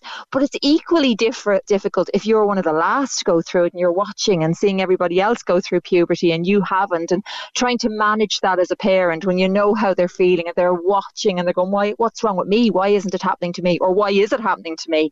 It's time is so many questions. Yeah, it's something that almost becomes, and I don't know whether it's a girl thing, but for girls, it almost becomes competitive, doesn't it? Yeah, I wonder, is that going on though, PJ, since forever? Because I remember myself going through puberty and that kind of, my friends were going through it ahead of me, and I really, really wanted to catch up. And I remember even one of my friends going, well, now I've beaten you to that. I've got my period first. And it sounds mad because these aren't things that women enjoy having mostly. But as girls, it was that kind of competitive thing. You wanted to have a bra because other people in the class had a bra. And then I went to a mixed primary school, and the lads used to run their finger down your back to see if you had a bra and snap the back of it. And if you were a girl who wasn't developing, oh my God, I mean, it was just, I mean, when you look back now, but it was the sort of, that was your biggest concern. Go, they're going to find out I've no boobs yet. And that whole, I mean, when you're 12 and 13, it's such a huge thing in your life. You just want to fit in and be the same as everybody else. And so there was a degree of, it wasn't even necessarily, maybe it wasn't competition. It was just about wanting to be like everybody else and wanting to go through it together and not wanting to stand out, not wanting to be the obvious one who didn't have a bra and who hadn't had their period yet and who wasn't growing up and becoming a woman like we're supposed to be. Mary talks about a number of conversations, and you're writing about it in the Times, but it's very hard to have a conversation with someone who's changing, not just physically, but mentally, in a way that when they're 12, you're this old person that's getting in the way. Go away. Yeah. What do you know? Sorry, this kind of happened to me one time. It's hard to even start that conversation. It is, and I suppose that's why when Mary points to having those conversations from the younger the better, and trying to have them I suppose letting everything be your prompt. If an ad comes on the television for pads or tampons, that you have that conversation then, or if somebody's going through puberty on the telly, if there's a programme where a teenager's voice is breaking, maybe there's an opportunity to have that discussion and trying to normalise it, trying to bring it in, because that's what the big shock, I think, to a lot of parents when their kids get to a certain age. It doesn't even matter if you're a young parent, you're still old as far as they're concerned, like oh my God, you're a dinosaur, what would you know? And you're probably at the same time as they're going through these physical changes, they're often going through these emotional changes, so all of a sudden you are public enemy number one. And they're the first person in the world this ever had to, what do you know? I do know what you're going through. How could you possibly know? And it's the same probably with dads and sons. There's the thing, Jen. Is it still a role for a dad and a boy and a mother and a daughter, or should there be crossover? I think we've got a lot better. I think we have got a lot better. And I think it isn't quite just mum and dad or mum and daughter and dad and son. I think we've improved there, and we've kind of normalised conversations. I think over the last few years in particular, we've normalised conversations around periods in particular. Have we got as good, however, about having those conversations between mums and sons? I'm not sure. A lot of the time it might be mum who initiates the conversation, who gets the book or tries to bring it up. But I suppose there's a degree of, you can relate, like you've just said there, we've all been through it. Well, I haven't gone through puberty as a boy, so I don't quite understand. I haven't got direct understanding of what a boy goes through, but I know what a girl goes through.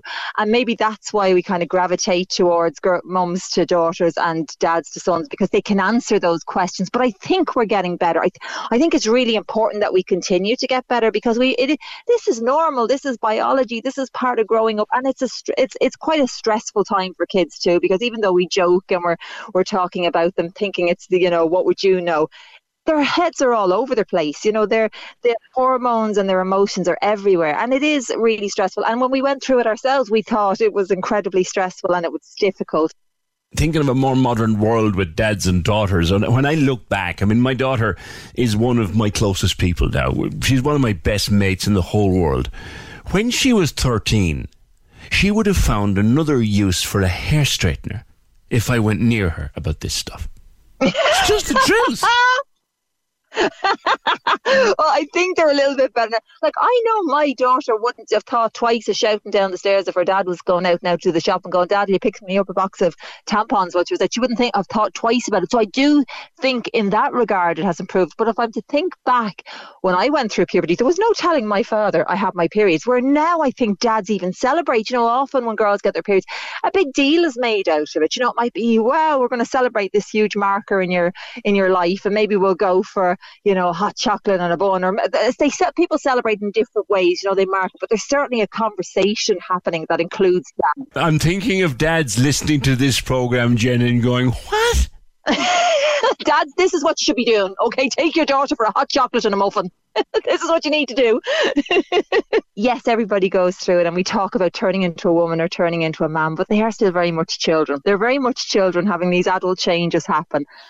And we need to cut them a bit of slack because it's a big change. Do we need to remind ourselves more of how we felt? I think we do. I think we really do.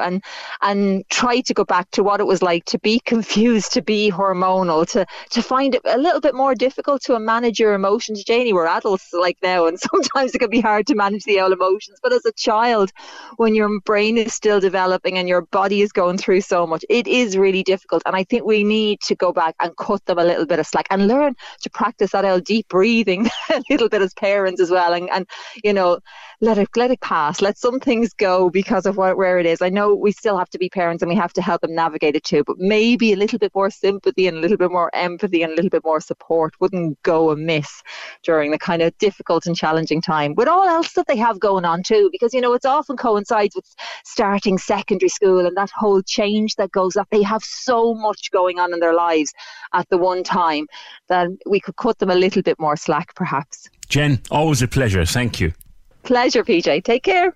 Cheers. Jen Hogan, mother of 7. No shortage of experience with puberty there. Yeah. 0818 96 96 96. I don't wish it on anybody those years. John says, I think once the angelic daughter that takes your word for everything suddenly becomes this cauldron of hormones, they should be locked away till they're about 30. Well, not quite 30, John. 18 or 19 is enough. Well, I wouldn't be for locking them away either. And boys get awkward too. So not just the girls. Thanks. 0818 96 96 96 on the Mercy, and the story that's broken this morning about paediatric services at the Mercy Hospital moving in the months to come to CUH. Caller says they're building a new children's unit behind the emergency department in CUH, so hopefully that will be better for the Mercy's young patients. That's a point. On Gareth, who I spoke to for the full second hour of the programme this morning about his wife's assisted suicide back in April. She went to Belgium. He was with her. He described the whole thing in detail for me and how much it would mean to him and would have meant to her to have been able to do it here. I've been listening to Garrett's story. Says Louise, my friend died from a brain tumour a few years ago. I miss her every day. Heartbroken for Garrett and for everyone's loved ones left behind. Vicky and my friend were so strong and so brave going through all that. 0818 96 96 96. I didn't get into town on Saturday because it was just manky. It was biblical weather. Absolutely awful. And yesterday was worse. But how did Car Free Day go? The usual people say it was a great success. Green Party and all those other such people think it was a fabulous success. The Environmental Forum, the Transport and Mobility Forum, all behind it, all thought it was great. The Lord Mayor said the overall reaction was positive to Car Free Day and calls for more of them. Oliver Moran of the Green Party maintains that it should be that way all the time. However, on the QT at the weekend, and strictly on the condition that they wouldn't be named, a number of business people in the city said that their takings were way down on a typical Saturday and that it was an absolute unmitigated disaster for their businesses. Now, even taking aside the fact that the weather was crap, there was a huge loss to them out of Car Free Day. So there's two sides to every story, and they spoke sort of on the proviso that they be kept on the QT. They weren't particularly happy, some of them, with the Cork Business Association for its promotion or the fact that it got so behind this. 0818 96 96 96. Join the conversation. This is the Opinion Line. With Hidden Hearing, changing lives with the latest hearing health technology. They're all ears. Visit hiddenhearing.ie. Cork's 96 FM. The Cork Diary. On Cork's 96 FM. Clonakilty Mochra's 75th anniversary event is here. Relive the performance of the All-Ireland Capers winning show. Dive into the stories of the Clonakilty members with engaging short panel interviews hosted by the National Mochra President and the Vice President. The event takes place on September 30th at 8 o'clock at Rossmore Theatre, Clonakilty. Raffle proceeds will support Embrace Farm and Cancer Connect. For more, you can email clonakiltymochra@gmail.com. If you have an event you would like mentioned, email the details to corkdiary@96fm.ie. It's nearly 7 years now since we had the first sod turned on the event centre. We've been waiting for the second sod to be turned ever since. Paul, morning. How are you, Peter? Good. Can you tell me something? No, I'm just wondering there, does anybody know why the back entrance gates are open by builders there and there's an Arctic doing the delivery into the front gates? Oh? Supposedly event centre. Could something be moving? I don't know. Well, something has been moving. There's had been a big delivery going. I don't know whether they're painters in there or what they are, but there's an Arctic load of stuff after being delivered in there. There is a ton of student accommodation going up around there too. They're long finished into the right-hand side, so students are moving there since last year. Okay, and I know they were doing the old front of Beamish's was being done up as well. Is that, maybe that's done too, is it? Don't know. Who knows, Paul? We might. I mean, it was February 2016. We got the first sod turned. Enda Kenny turned it to much fanfare. And Simon Coveney. We haven't seen the second sod turned yet, you know. Leo Varadkar and the Mayor of Cork should pull the finger out of their arse and take back that grant he gave them. There you go. Chris O'Leary was Lord Mayor at the time. It's not his problem now. It's true. The current Lord Mayors and the current city councillors and the current leadership in the Dáil. Yeah. Well, they keep telling us it'll happen. They keep telling us it'll happen, you know. Sure, look what they've done with the children's hospital up there. That's true. No, what annoys me, Paul, when I go up once or twice a year to the fantastic Bord Gosh Energy Theatre, and I think what it would be like to have one of those down here. Do you know what I mean? Yeah. It would be wonderful. Paul, thanks. Activity. What looks like activity down at the event centre. Dun, dun, dun, dun, dun. Now, we don't usually do these, but every so often a lost dog story comes in and you just can't refuse it. Catherine, what's going on for you? Good morning. So my Maltese got out of the house yesterday and there's been no sighting of her, and I have 2 autistic children that are devastated. Okay. I have a lovely picture of her here. She's gorgeous. She is a doll. She's a little doll. She's the best. And are her ears and tail pink? They are. They are. It's food colouring. It's harmless for her, but she loves it because she gets lots of attention then with that. Okay. Where are you living? I'm in Ballincollig, in Inishmore and Ballincollig. There's been no sighting of her. I walked around for hours yesterday in the pissing rain looking for her. No one has seen her, and she's very distinctive with the ears now and the tail. When did she get out, Catherine? She got out between about 12 and half past is when I noticed her. Yesterday, was it? Yesterday, yeah. Okay. Okay, God, that was awful weather as well. Awful weather, but she's not afraid of anything. That's the thing. She has no fear of anything, you know, and she's loud, so when she sees people, she automatically run and bark. Is she friendly? You know. She's very friendly. She loves people, you know. Is there a possibility she could have gone in out of the rain somewhere and taken shelter from it? No, she would have or someone could have taken her in. I think someone has taken her in because usually she gets out, she'll run out to the grass to a zoomie and run back in, you know. How are the youngsters? Oh, it's so terrible. My youngest, I was on before with my youngest, Senna, like she loves this dog. Like they were late for school this morning because Izzy wasn't there to wake them up to play with them. They were like, yeah. we're all heartbroken. Okay. I have dogs myself. I know what it's like if there's anything going on. But they're like your children. She's like our child, you know. You're a groomer yourself, so you take extra care. I did it years ago when I left school. When I left school, I went to St. John's and I did the veterinary nursing and the dog grooming. But yeah. And you've one of your kids doesn't talk. She doesn't speak at all. No. And she wouldn't go to school without the little doggy? Yeah, she was trained. Yeah, she was late going to school this morning because she was like a demon, waking up. Izzy gets them up and they're in great form going to school. And the two of them, my two younger ones, were late this morning. They were crying. They didn't want to go. There's probably that magic, is there, between the little dog and the child? It is. And when Senna has a meltdown, Izzy gets her out of it. She'll bark and chase her and play with her. And isn't it incredible, Catherine? Isn't it incredible what dogs do? Animals are amazing, and we can learn so much from animals. Yeah. Okay. It is a sad house. You put pictures out. I mean, I have everybody looking, the guards, I have taxi drivers, delivery drivers, absolutely everybody. She hasn't been sighted at all.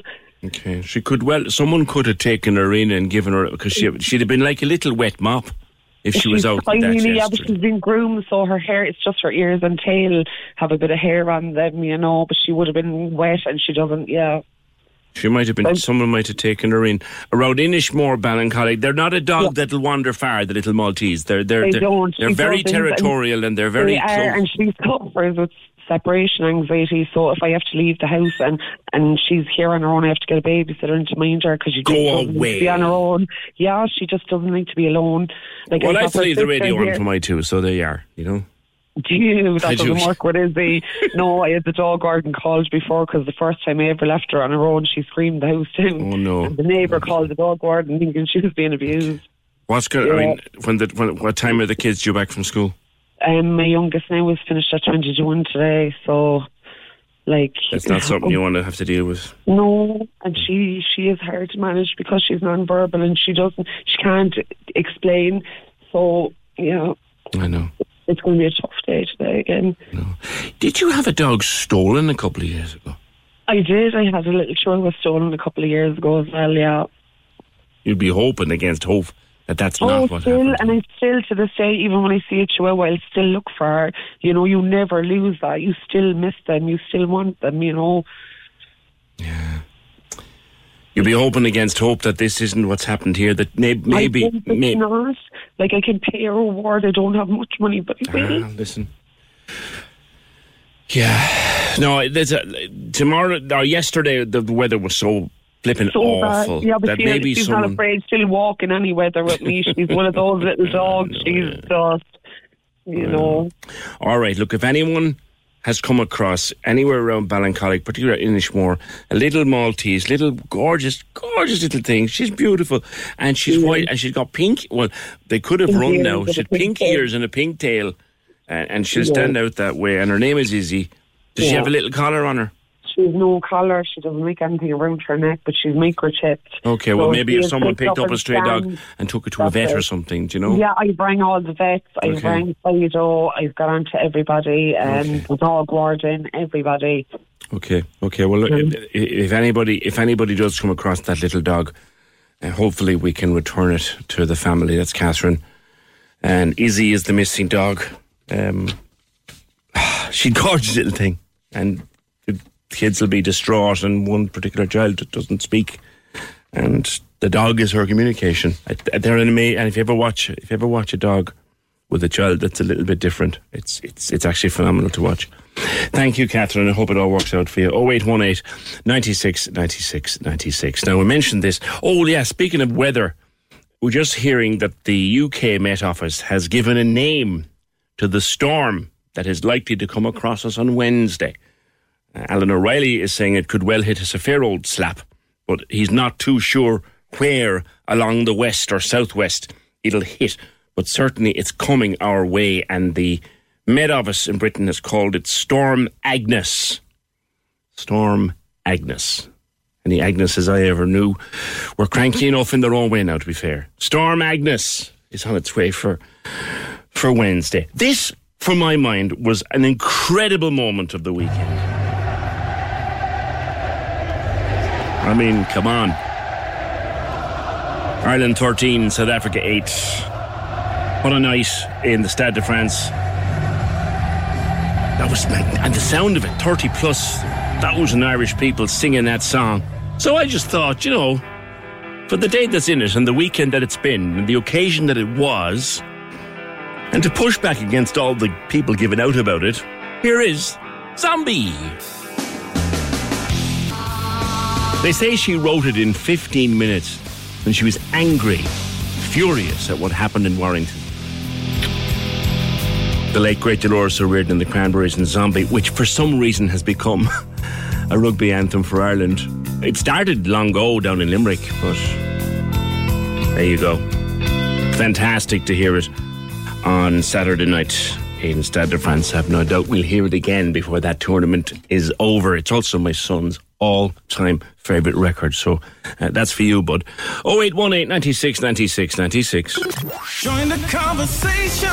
This is the Opinion Line. With Hidden Hearing, focused solely on your hearing health for over 35 years. They're all ears. Visit hiddenhearing.ie. Cork's 96 FM. Yep. It's a familiar tune, the theme from Hell's Kitchen, entering season 22. Gordon Ramsay's Hell's Kitchen, season 22. Looking down the list of names of who will be in it when it starts on Fox this week. There's Sandra from New Jersey. There's Jonathan from California. There's Melissa from St. Louis, Illinois. And there's Ryan from Cork City, Ireland, who grew up on the north side of the city, played hurling and football from with Napirshick, but joins me now from Palm Beach, Florida. Good morning, sir. Good morning, PJ. How are you doing, my friend? I'm all right. How do you go from the north side of Cork City to the floor of Hell's Kitchen? Well, I'm going to be honest with you. I never actually thought I'd end up in America. It was all one day I uploaded my CV onto Indeed.com in the middle of the summer in 2018. And 3 weeks later, I was contacted by this company called Workaway. It's run by BE, which is a tourism and hospitality finding company that sends chefs all over the world.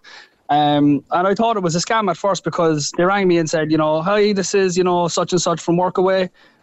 We'd love for you to come to America. We'll pay for your flights. We'll pay for your visa. We'll find you a place to work and we'll find you accommodation. Yeah. And you're thinking, what's the catch?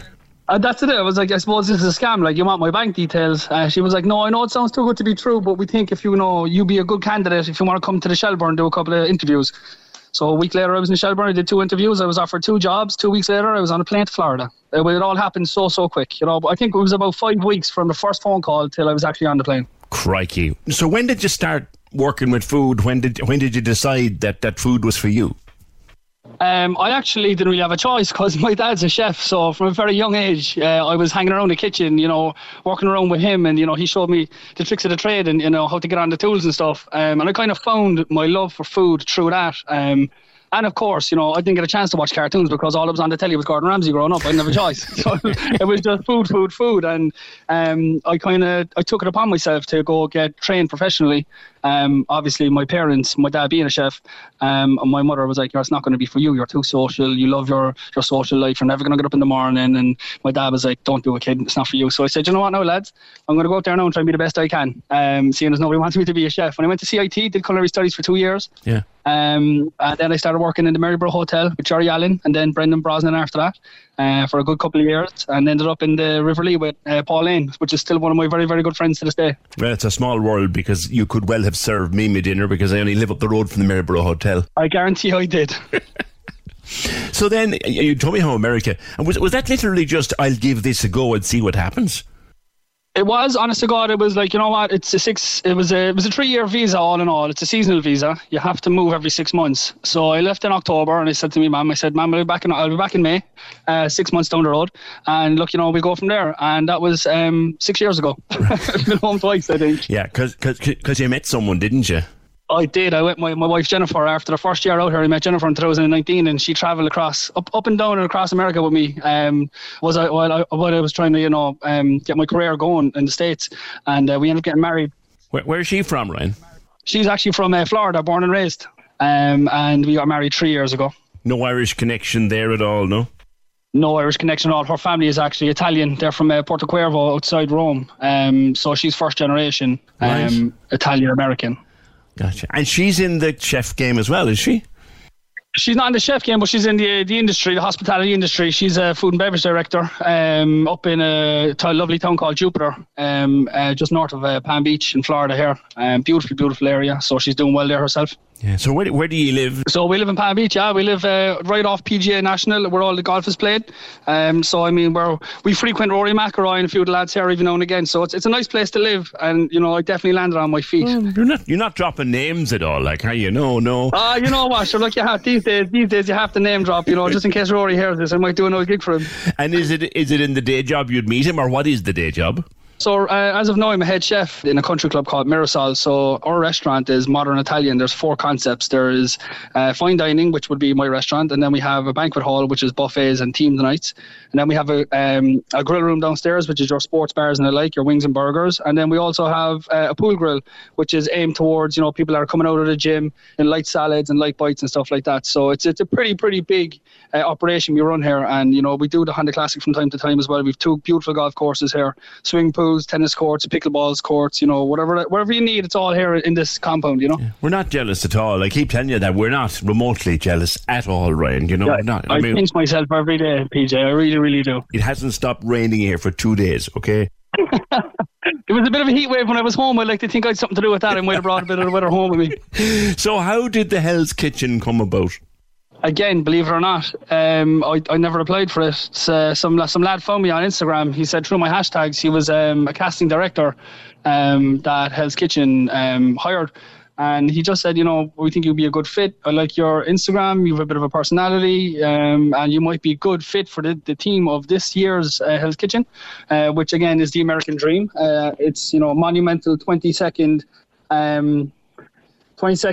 season of Hell's Kitchen, which is crazy. So this lad just actually asked me to do a couple of interviews. I did 4 or 5 interviews. I had to do medicals, and lo and behold, I made it all the way through to the show. The American Dream, like, and you live in it. And that's the thing. When he told me it was the American Dream, I said, you know, surely this is written for me. You know what I mean? This is scripted for me, all in all. You know, I kept thinking, but I couldn't get too big. You can't get too big for your boots in these situations. Yeah. You know, it was tough, to say the least. Well, Ryan, being a norrie, you can't get too big for your boots anyway, because they'll bring you straight back down to... And you know that, man, you know. I came home and I was humbled immediately by my brothers and sisters. Everybody was like, come here, don't forget your roots, no at all, boy. Come down off your high horse. This happened, this whole thing was in the can, 2 years ago? Yeah, we filmed in February of 21, and you know, this has been the hardest kept secret I've ever had to keep in my life. Nearly 2 years in the making, and finally this Thursday coming, you know, it'll come to fruition, and I can't wait to see it, because I'll see it just like everybody else. We don't see anything, you know. No, it comes out on Fox TV over there. I'm not too sure when it'll turn up over here, but turn up it will. I'm fairly certain of it. But yeah, you say keeping a secret. Like who knew? Besides obviously yourself and Jennifer, who knew? Well, besides myself and Jen, I had to get, you know, my close family, mother, father, brothers and sisters to sign NDAs as well. So anybody that I was told that I could tell, I had to send them the NDAs, so they had to sign them too. So if anybody was able to leak or talk about it, you know, which nobody did, thank God, because, you know, nobody in my family can keep secrets. So, you know, round of applause to everybody in my family for keeping secrets. And it was, you know, it was tough, I must say that. Well, the secret is out now, and it's great to be talking to you. So, Ryan, you're talking to someone who is part of a household where Gordon Ramsay, we watch pretty much everything he's done. We're big fans of Hell's Kitchen, of The Nightmares. I've read his books. I've eaten in one of his restaurants, although he wasn't there. What's he really like? I'm going to be honest with you. He is a very, very tough man to work for. But, you know, through the bells and whistles and all the smoke and mirrors, if you put your head down and you work hard and you do as he asks, I mean, you know, he's almost your best friend. He's a great leader. He's a great teacher. And we used to have this saying on the show, like, because, I mean, for a man of his stature, he had the most amazing scent. And we tell the lads, if you can smell him coming, you're in trouble. Because, you know, if you can smell him first, you're dead. Is that an aftershave or something? It is, yeah. And we'd all be like, what's he wearing? Like, what's that aftershave? Like, nobody knew what it was. And we asked him and all. I was like, what are you wearing, chef? Like, what's the aftershave? And he was like, I can't tell you. I was like, that's it now, you know. But he's a tough cookie. But, you know, I consider him one of my good friends now at the moment. Oh, that's fantastic. It's all good. That's fantastic. he did have a place in County Wicklow at one point, and myself and the Queen Bee were lucky enough to eat there one night, and I always kind of said, I would absolutely love to see this guy cook my dinner. Like, they say to watch him work with food, Ryan, is to watch a master at work. You've obviously had that chance. 100%. Well, I mean, from a young age, I've seen every single one of his episodes, from Hell's Kitchen to Kitchen Nightmares to the F Word. You know, I've seen every single one of them, and watching him on TV, there's nothing like seeing it in real life. Like when he's standing next to you and he's showing you how he wants something done, the way he touches stuff, the way he moves around the kitchen, you know, it's effortless. And he's definitely 100% like the best chef I've ever worked with, worked for, seen work, you know, in action. He really is, you know. I think it's fair to say that he's probably one of the best chefs we'll ever see in our generation. I know that's a bold shout because there's so many talented chefs out there, but you know, if you don't work alongside of him, you'll never really know. I read an article one time from someone who'd worked with him, been on one of his shows actually, and gone on to work for him, and it was, if you can resist the urge to kill him, he will make your career. She's dead right, or he or she, whoever it was, they're dead right. You know, he was an absolutely incredible leader and a fantastic teacher. Yeah, the cursing and swearing. America is very sensitive. They're far more sensitive in America to bad language than they are here. How does he get away with it? Well, you know, from my own personal experience, as long as you have an accent, you can get away with anything in America. If you have an accent and a cheeky wink and a bit of neck, you get away with absolutely anything in America. So I think the accent definitely helps a lot, and who he is. Yeah. I notice you're climbing up a little bit on me because I really want to ask you how you did. You know that, don't you? I do, absolutely. And you can ask me all the questions in the world, but you know yourself, PJ, I cannot tell you. You'll just have to watch it, lads. You know, I don't know when it's going to come out at home. Hopefully soon. I'll have more information that I'll probably be able to share on my social media. Yeah. But yeah, I mean, it's going to be a good watch, and you know, I hope I did Cork proud. You know, I never once forgot about my roots, and you know, I wanted to just, you know, exude, you know, being Irish and being from Cork, you know, because obviously people from Cork love telling people they're from Cork, as everybody well knows, you know. One thing you surely can tell me, or maybe you can't. Did you get a chance at any point to talk about Cork on the telly? Absolutely, every single moment I got an opportunity to talk about home. It was constant, and everyone was like, I never knew you were from Cork. Oh, that's mad, I never knew you were from Cork. By the time it was all said and done, everyone was like, yeah, Cork, everyone has to visit Cork, because it sounds like the most magical place in the world. We look forward to seeing it, Ryan. You know how you did, so there's no point in me wishing you best of luck, but I will anyway. Before I let you go, what do you think is the magic? Not every show gets to 22 seasons. Of any kind. What's the magic? I honestly think, you know, deep down, I think the magic is, you know, the love and the passion that, you know, the host has for it and for the people that's around him. Like, when you work alongside Gordon Ramsay, he doesn't worry about the cameras. He doesn't worry about, you know, his microphone. He's just there because he wants to be there. He wants to teach people. He wants to, you know, root people on, and he wants people to succeed. And I think that's what the succession is for 22 seasons of Hell's Kitchen, because there's no way you can go 22 seasons if you didn't like going to work every day, you know. And I think, you know, he absolutely loves it. If you look back through the people who shone on the 22 seasons, so many of them have gone on to work for him at the highest level, and that says it all. Ryan, best of luck. We will talk soon, my friend. Take care. PJ, thank you very much. I appreciate it. Bye-bye. There you go. We wish him well. We wish him well. Ryan, starring in season 22 of Hell's Kitchen with Gordon Ramsay, which starts on Fox in the US this week. We'll let you know when it's coming out over here, which it inevitably will, but we're a couple of seasons behind here. So as soon as we know, you'll know, and as soon as Ryan knows, he'll let us know. All right, we got a deal? That's it. Good. Programme edited today by Emer O'Hay, produced and researched by Fergal Berry. Welcome to Stephen, who's going to be helping us out from time to time over the next couple of months. And we'll talk to you tomorrow, just after 9. Join the conversation. This is The Opinion Line. With Hidden Hearing, changing lives with the latest hearing health technology. They're all ears. Visit hiddenhearing.ie. Cork's 96 FM. Planning for your next trip? Elevate your travel style with Quince. Quince has all the jet-setting essentials you'll want for your next getaway, like European linen, premium luggage options, buttery soft Italian leather bags, and so much more. And is all priced at 50 to 80% less than similar brands. Plus, Quince only works with factories that use safe and ethical manufacturing practices. Pack your bags with high-quality essentials you'll be wearing for vacations to come with Quince. Go to quince.com/pack for free shipping and 365-day returns.